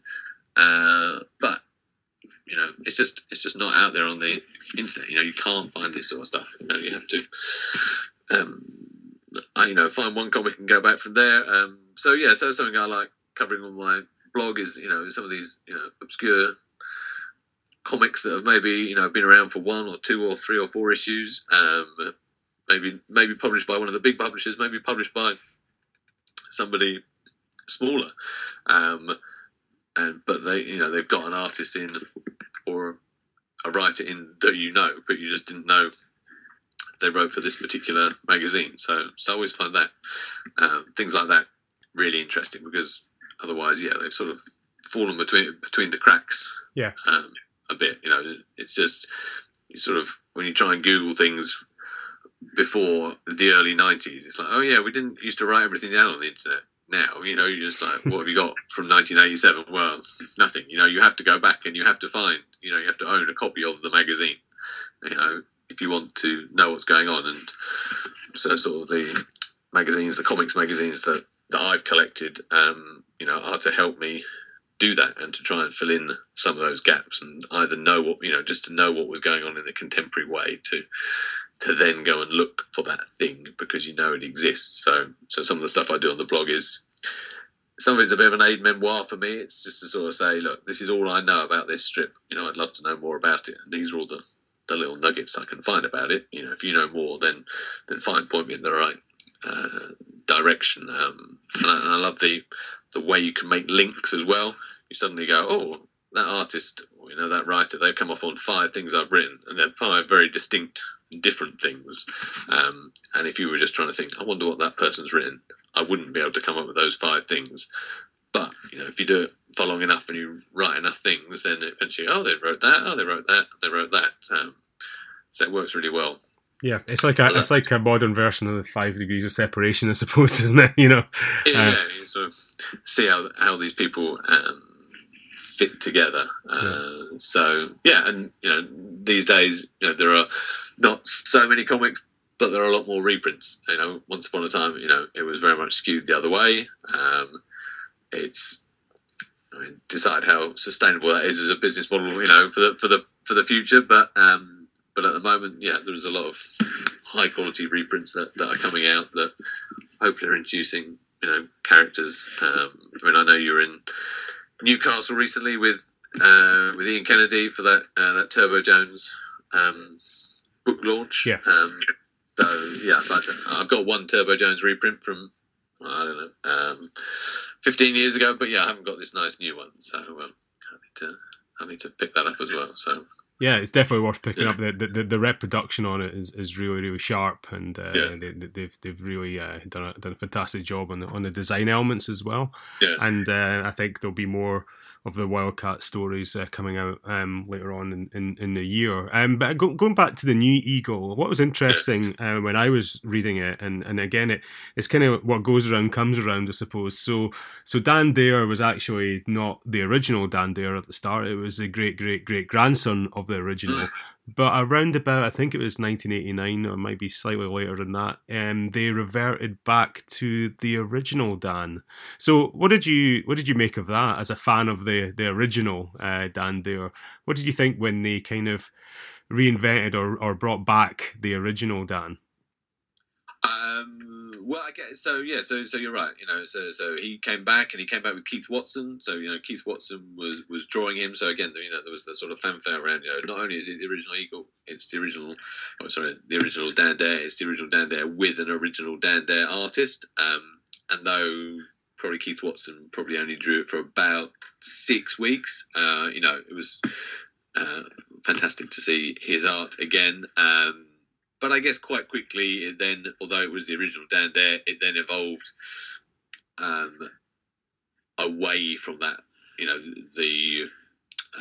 I suppose the sort of peace-loving original Dan Dare ethos into something that's a bit more contemporary, I suppose. And I think it was maybe somebody like David Pugh, the artist who took over after Keith Watson. Again at the start of his work, he's trying to keep it, within that. No, it's the original Dan Dare. The uniforms are trying to look like the uniforms, and we've got all sorts of aliens from around the galaxy there. But then it goes off in its own direction, and I guess a lot of people who probably read Dan Dare in the 50s, have seen Dan Dare being reinvented a number of times, and their benchmark, is not being met really, because they have a version of Dare which they want. Whereas I suppose for me, I grew up on the New Eagle version. I was aware that there was a 2000 AD version, but until really those big 2000 AD volumes came out, probably last Christmas and the Christmas before, I'd never seen those collected strips in that way. I was aware there was an original Dan Dare, Grant Morrison and Ryan Hughes' version from about 1990 that was in Revolver. I've seen that, so I've seen a lot of different iterations, I suppose, a lot of different versions. So I'm probably more comfortable with different interpretations of it, but I guess I would still hark back to, again, the art of Frank Hampson in the late 50s, the quality that was there. I think that the quality of the art reached its peak in those sort of late 50s stories, but then some of the earlier stories, like even the first story, these are stories that go on for months and months. The first story, the first Venus story, goes on for about 18 months. It's 2 pages a week for 70 weeks. They're big, long stories that people are writing. So I guess I like that aspect of it as well. That there is a big story to tell rather than probably that more modern sort of punchy. Kids have no attention span, so therefore we must have very short, sharp stories that are just sort of in and out. Yeah. I like the sort of the space to breathe and those those longer stories that respect the reader. And in Hampton's world, he was there was a universe that he created, and he knew how everything fitted into it and everything agreed with each other, because he knew he created these models of the characters. They created models of Space Fleet, where everything was based. They had these amazing sort of reference sheets of the material, so you knew how tall everybody was, all the sort of painstaking detail that went into all the sort of the nuts and bolts that you would never see in the strip, but just to create that world, you had to know how the ships worked. And I think that gives it an authenticity and a truth that people, they don't see it, but they just feel that it's a real, that it all hangs together and it all works. So I love that about the original strips. I mean, it was almost run like an animation studio rather than a comics studio as such, with all that reference and model sheets and physical models, and I think that really did set it apart. And it's interesting what you say about the longer run of stories. So when the New Eagle started and it came back, it was certainly in the first Dan Dicey, it did run for around about 18 months as well. I mean, it was one continuous storyline, but it started off with John Wagner and Pat Mills continued on his own, and it was kind of one long storyline or story arc, but with little sections of different storylines within there. So, which I thought was really clever, and it maintained that energy over that big span of issues. And I was quite disappointed when that initial 18-month run kind of came to an end, because then we started to get slightly shorter, runs, and obviously down to scheduling and different artists, and and I don't know if it ever quite, it always seemed to me like it was, a few weeks away from another reinvention at that point. And again, I think when Tom Tully took over the writing, he did reinvent him a couple of times to make him more like the 2000 AD version, I suppose. Yeah, and it's interesting we say about Hampton trying to have that sort of that animation studio effect. That was something that that he was really keen on, and the detail and the reference was so extreme. The sort of the photos that they would take. They would probably have members of the studio posing for photographs so that they could then take the photograph, develop the photographs, so they could see how the folds on the cloth in the uniforms looked. It's went as far as when they moved as an artistic team, they moved from Southport, just north of Liverpool, where Hampson and Marcus Morris, who was the editor, had met. They moved to Epsom, and they bought this big house for essentially for the artists to live and work in, so that they were nearer to London. So the art, it could get there quicker. If there were problems, they could be resolved more quickly than if they were living in Liverpool. So they bought a big house in it, and then they proceeded in one part of the house to take out the floor, because they wanted to have double height areas, so they could take photographs looking down, or conversely looking up in a big space. So fantastic attention to detail. You have these people posing for photos. You're there to develop the photos. So it became an expensive, strip to run in terms of how many people are involved in producing it every week, which eventually became a problem when Holton Press was taken over. They looked at the cost of producing this strip and immediately wanted to strip that right down, and that happened, and took a lot of readers away from Eagle, and it never really recovered, and sort of limped on slightly through the 60s. But I guess a lot of those Eagle strips had that whole long story to them, that vibe to them. I mean, even some of the, the back page strips like Winston Churchill, which I talked about earlier, that's running for over a year, a page a week for over a year. Montgomery, not quite as long as that, but it wasn't a problem, to run a strip, for these lengths of time. And some people, Tom Tully, I think, worked on the original Eagle in its later days in the late 60s. So yeah, they could do it, and there was time for those stories to breathe and to develop, and not have that, we're nearly finished, something new and exciting is coming along quickly.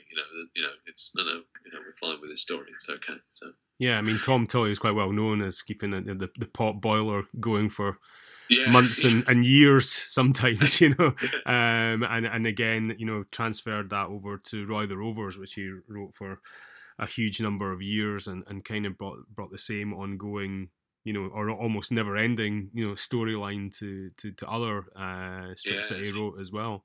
It's very hard to even think about how to write an article on collecting something like Roy of the Rovers, because it just, as someone, again, I didn't read Roy as I was growing up. It's where is the start and finish line of this strip? With the Dan Dare stories, it's a very clear, this story ran for this many episodes. It might have been a lot of episodes, but it definitely started and it definitely ended, and then they went off and explored a different planet or a different bit of space. There's a real start and end point to it. Whereas I think the Roy ones is like, there's they played a lot of football in a lot of different places, and it's maybe only the sort of the summer holiday strips which feel a bit different, because they go off to some strange tin pot state somewhere and have a misadventure. But yeah, I would find it hard to know really what was different each year about it. But yeah, it's has its own appeal. Yeah, and what do you think about the future, I suppose? Because it's interesting. We've had two sort of generations of Eagle fans, readers. Do you think there's room in the market for the Eagle to ever come back, or do you think that it's kind of both versions are maybe of their time? I mean, I think if you walk into Smith's at the moment, there are some comics in there. There's not lots and lots, but you could buy, Striker. It's a football comic, probably aimed more at adults than kids. That's there at the moment, on the back of a couple of successful Kickstarter campaigns. The Phoenix, which, for David Fickling, who's the guy, a very successful publisher, who set that up originally. He's talked about his love of Eagle, and I think it embodies what it tries to do, in the sense of, it's, the sort of maybe like the adventure side of the stories that are there. It's not polybagged with a load of free gifts. It just does not do gifts. It's just about, this is about the story. Your kids buy this not because there is a piece of plastic attached to the front of it that they really like. This is because they like the stories and they like the artists that they have in there.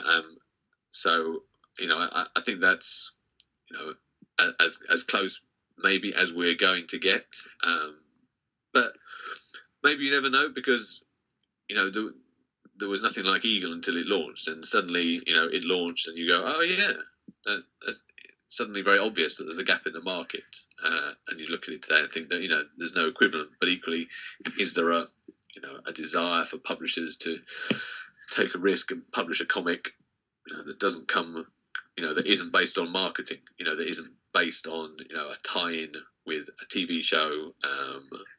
Obviously a lot of the children's magazines that are out there are magazines. They're not comics.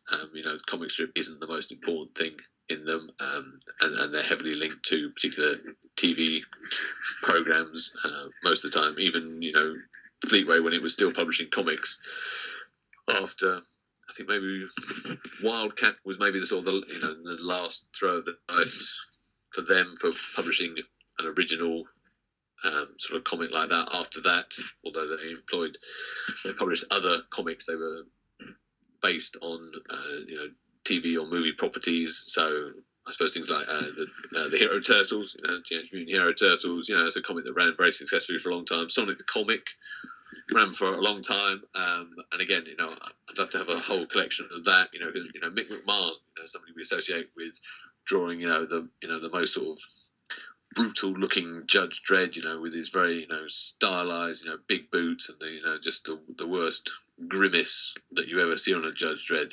He's drawing some lovely things in Sonic the Comic, and it's just like, wow, what is he drawing? What does his style look like? Yeah. I mean, famously as well, Mark Millar actually wrote for Sonic the Comic as well. He did, yeah. You're right. And who was the one I found the other day? Kieran Gillen. Oh yeah. So the first stuff he ever drew was for Warhammer Comic Monthly, a couple of the really late issues of that. Which again, I recognise him as a name, as somebody who was a contemporary comic creator, very high profile. And then I was looking through his back issues and went, "Whoa, this says Kieran Gillen on it. Is that the same guy?" And I looked it up, and Wikipedia says he did some early comic stuff, which he doesn't really like to talk about, and it was in Warhammer. Right. But that's it. It doesn't tell you which issue it is. But I was like, well, I think it's these two issues. And I put it up on the blog as I think it's, it's interesting, and I think it's this, and you maybe are interested because you're all Kieran Gillen fans out there. And I got a tweet from him the other day saying, yeah, it was just those two issues that I did. So it's when you find those sort of early works of people. So yeah, some Mark. I'm not sure if I got any Mark Millar Sonic the Comics, but maybe I do. Because I think he was in a few, whereas Kieran Gillen is in these two issues of Warhammer Monthly. So yeah, it's, all these people who suddenly become famous as like an overnight sensation. No. We all know they started somewhere, and it's just that some of that tracking back and saying, how did you get here? So someone like Leslie Ashwell Wood, the famous cutaway artist, the Eagle, so drew hundreds of those cutaways in the 50s and 60s, but actually you can trace his career back, almost to the early 30s on the cutaway drawings he was doing for things like Modern Wonder magazine, which are much simpler cutaways, but they're still cutaway drawings. And so for him, I guess it was just a continuation of what he'd been doing for a long time, but it just became the most sort of famous and well-known part of his career. But yeah, all these people came from somewhere, so it's interesting to see if you can track them back where they came from. Yeah, famously in Dundee, we've had a lot of famous names pass through the doors of DC Thompson. So we've had, Grant Morrison start his career on Star Blazer. Dave Gibbons started his career mostly on some obscure strips for DC Thompson, and it's a who's who really of the industry, often uncredited as well. So a bit more difficult to track down. That's the bit I really struggle with for those comics, is that it's not written down. I mean, for all the comics that I've got, and I've got a lot of comics that were published by Fleetway in the 80s and 90s. I've got this very big, boring spreadsheet, but it just has a list of each issue, who the artists are, who the writers are. There we go, very easy. And then if I do want to look somebody up, I think, what did Grant Morrison write? I can just, Control F. There we go, he wrote that and that and that. And it's quite straightforward. But, because those credits are there in a way that just isn't possible with the DC Thompson ones. The artist style you might recognise, but who wrote them, it's hard to say. And I guess those credits were in the original Eagle. Was one of the things that again you see a sort of people say, creator credits. He only came in with 2000 AD. That's not the case. You could, if you pick up a copy of issue 1 of Eagle, you could look in it. Almost every page of art is credited to the writer and the artist. It's fantastically useful, but very different from DC Thompson with their sort of concerns about keeping hold of the talent for whatever reason. The original Eagle, had it the other way, and was proud to say who'd drawn it and who'd written it. And again, for research and things, it makes it much easier to collect Fleetway titles than it does to collect DC Thompson, where it's it's really hard. Yeah, I know they are working on that to rectify that, and they certainly credit everyone these days, which is great to see. So even the Beano now has, a credit line for the writer and artist, and even more recently, they've started to credit Ur Willie and the Bruins, which is in the Sunday Post up here, which has never been credited in its whole entire long history. Yeah. But I noticed recently that's credited now as well. So they are, getting up to speed, I would say. Speaking about research, what have you got coming up article-wise for any future issues of Comic Scene, or indeed your blog? So probably I've written an article hopefully for a future issue of Comic Scene, which is about Digby, who is Dan Dare's, well, Batman is the word, Batman with the lowercase b, and the sort of I guess he's the comedy element of it, of the strip. He doesn't really look like a spaceman, and there's no fitness test that he could possibly pass. Really, he's quite a chunky sort of guy, but he's sort of loyal. He's determined. He's Dan Dare's assistant. Literally his Batman in that sense.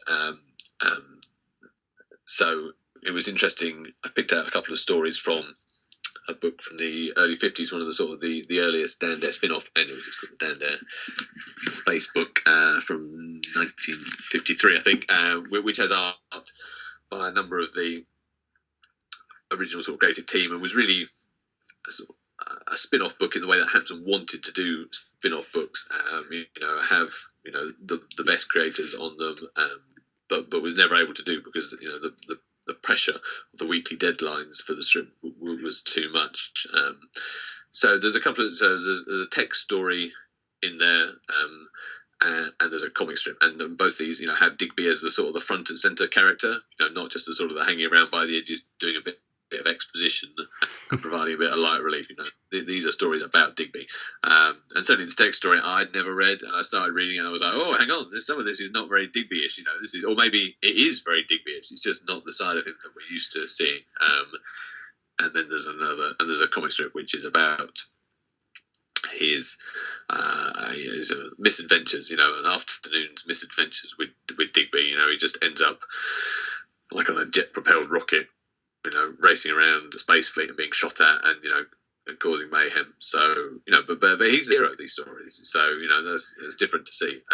So that will be in a future issue. And as ever, I've submitted to Tony, a number of things I'd be interested in writing about.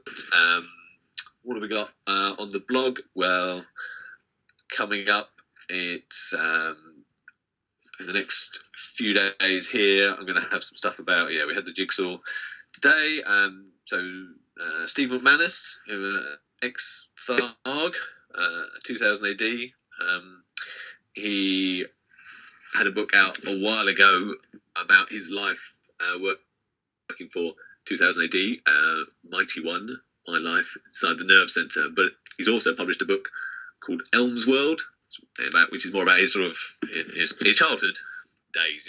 It takes his story up until the point where he started at Fleetway, and that's come out to much less fanfare from him and less. But I was, I saw it, I read it, so he's answered a few questions about that. So we'll have that on there.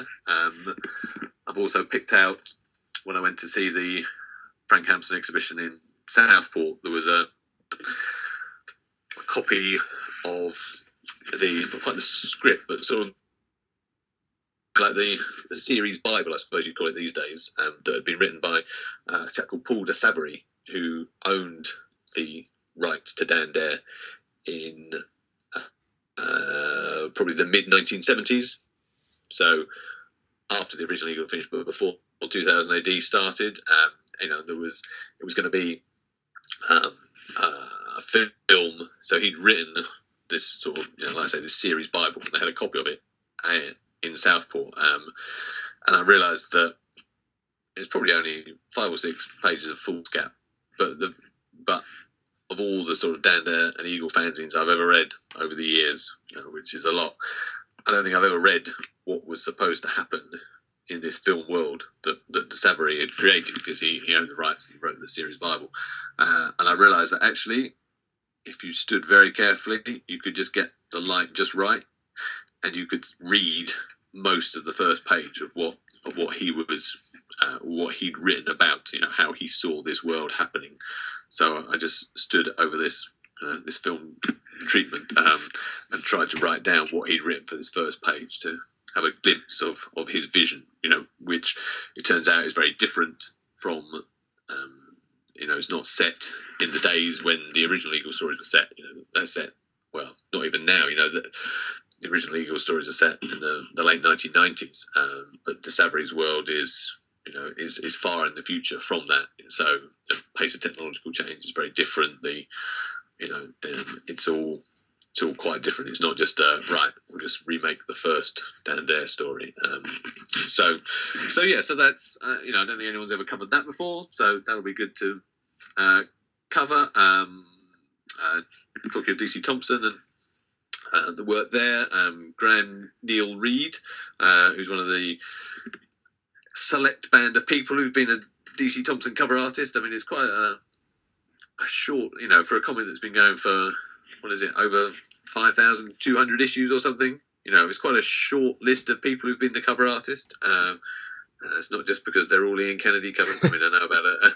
I'm not having a go at Ian. He can't help being brilliant. It's hard work being brilliant. But but he's it's like a third of them or something are Ian Kennedy covers, aren't they? Some astonishing number. And then you've got somebody else did a few hundred, or Keith Page has done a couple of hundred. By the time you go through it, there's but anyway, but Graham, so he's a very recent addition to the people who've done covers for Commando, and he's done a few recently, and he's somebody that I came across through a mutual friend, that I follow on Patreon, and so he's been kind enough to answer a few questions about about that sort of that process. How does it work with DC Thompson? How do you get a Commando cover? How does it work? What do you have to do about the backwards and forwards? And so I think he's done 3 covers so far, and I saw on the Commando Twitter feed the other day, I saw the next one, which sort of half black and white, half colour at the moment, and is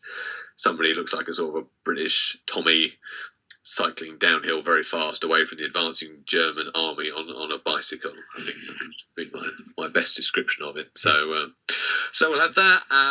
And I mean, the blog is only ever have it written about a week in advance. I try and have a few days in advance.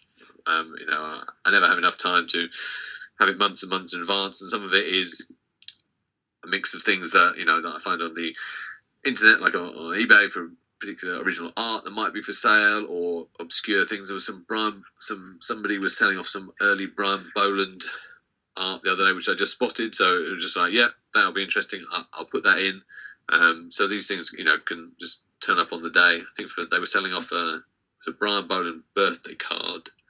Well, no, Christmas card. I think Christmas card from the early 1970s. That was 50 quid. So somebody paid 50 quid for that Brian Boland Christmas card, and which was actually, it was signed by Boland, so you knew it was legit. And then I think the same seller then sold like a leaflet for a burger restaurant from the very early 1970s, which wasn't signed, but this guy was like, no, I lived with Brian at the time, and honestly, this is his burger restaurant advert. So so there are things like that I would just I would try and pick up, or particular pieces of original art. If I see there's a lot of original art for sale out there, but I picked up one item that I'd seen this week on one of the covers for Warrior magazine, a Mick Austin Miracle Man cover. So there's a couple of Miracle Man covers that Mick Austin drew for Warrior, but one particular one that's coming up for sale in the States. So it'll be a mix of that. Hopefully some things are going on in London. I'd love to write a piece for Comic Scene about Posy Simmons. She has a big exhibition opening at the House of Illustration, which is in central London, about May, I think it is, running over the summer. So Posy Simmons, I suppose I came across her work in the Guardian in the early '80s. She was sort of a weekly cartoon on the women's page in the Guardian. Sort of strip about the Webers, however you pronounce it. And I loved her art then, and I've read it ever since. And she's drawn some really lovely and interesting things, literary adaptations, things like Gemma Bovary, Tamara Drew. But she didn't start in the Guardian. Actually, she started in the Sun. That was the first newspaper that ever published her work. She used to draw these little 4-panel strips, which were quite of their time and of their place, shall we say. So, they are quite racy, they are quite rude, but everyone has to start somewhere. And I've been to talks that she's done in the past. I went to talk once she did with Raymond Briggs, which was fascinating. Went to talk she did at the British Library a couple of years ago as part of their Comics Unmasked exhibition, and she brought along some really early comics that she'd hand drawn at home, because sort of girls comics, so probably based on sort of School Friend or the Four Marys or something, and really early work that she'd done there, and I think she's a fantastic graphic artist. So I love reading her work, and at Christmas she had a new book out, Cassandra Dark. But yeah, she's got this big exhibition coming up in May, and there's big. I think Paul Gravett, well-known sort of comics writer, scholar, he's written a sort of a monograph to go with that. That will be coming out soon. So yeah, Posy Simmons. That's what I'd like to write about next. But I'm sure there are other angles and things that I'd like to cover. Comic scene again. I heard the 2000 AD podcast the other day where we're talking about the upcoming books that they were going to do on Wildcat. So there's the Loner strip that's coming up next. I think that's coming out in the autumn, and there's sort of two phases to Loner. There's a sort of the early phase, which is drawn by. There's a bit of Ron Smith, and there's quite a lot of David Pugh art in that. And yeah, at the time I wasn't, when I read it at the time, I wasn't quite so keen on David Pugh with these sort of big crazy aliens. But now I really like his big crazy aliens. I can see the influence of people like Massimo Ballardinelli, with his big crazy aliens that he drew for Dan Dare in 2000 AD. So there's that side of the story, which is, a real sort of, he's a bounty hunter, Loner, and he's exploring this planet by himself. And he gets into these adventures.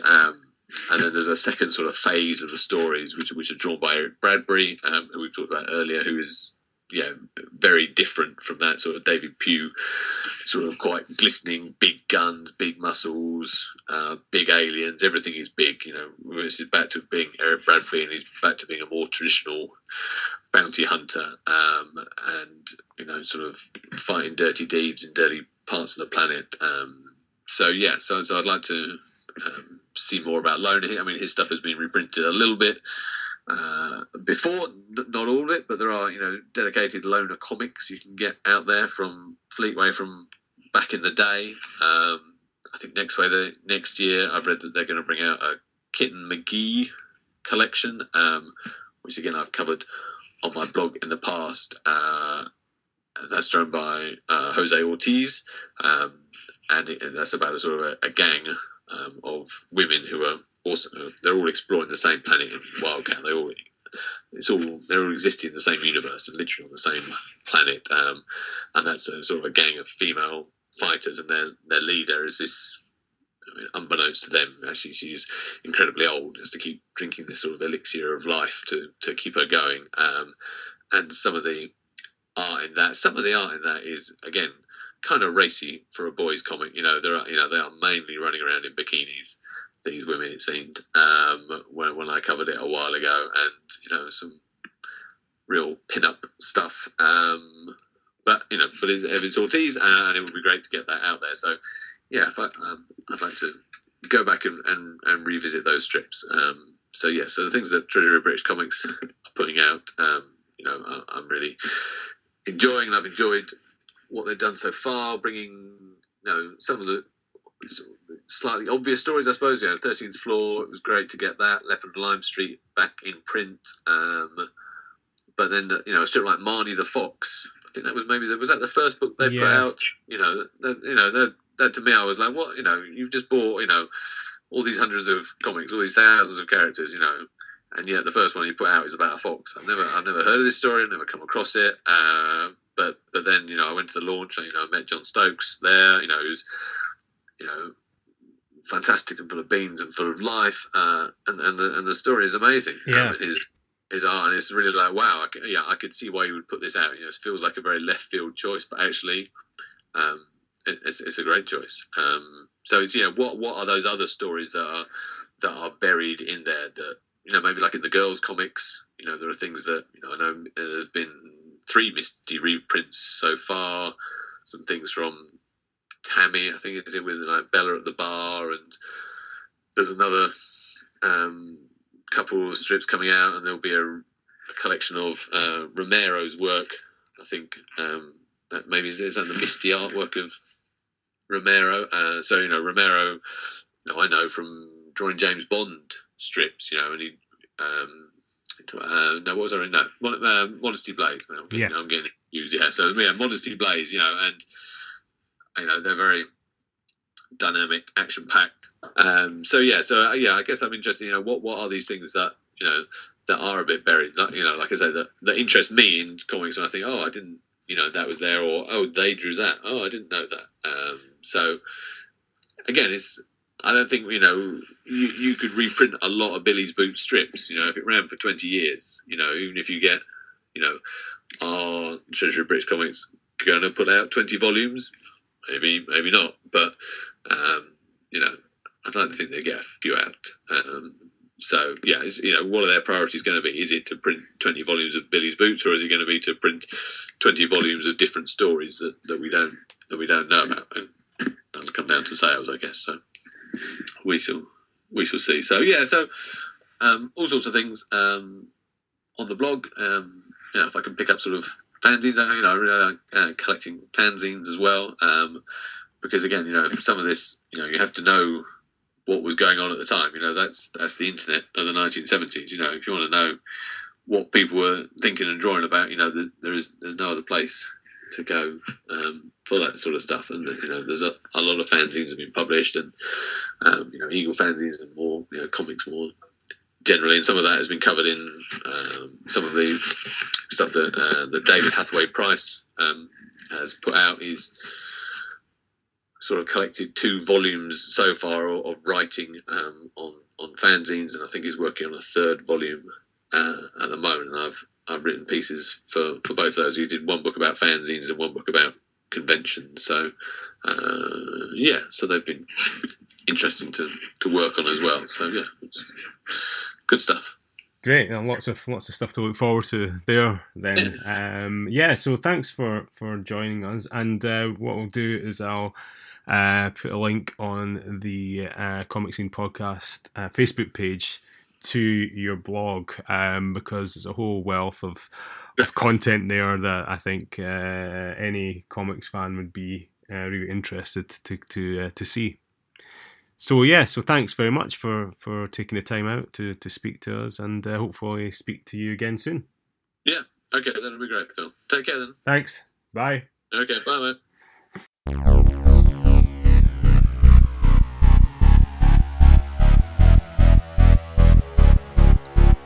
Join us next time on Comic Scene, the podcast.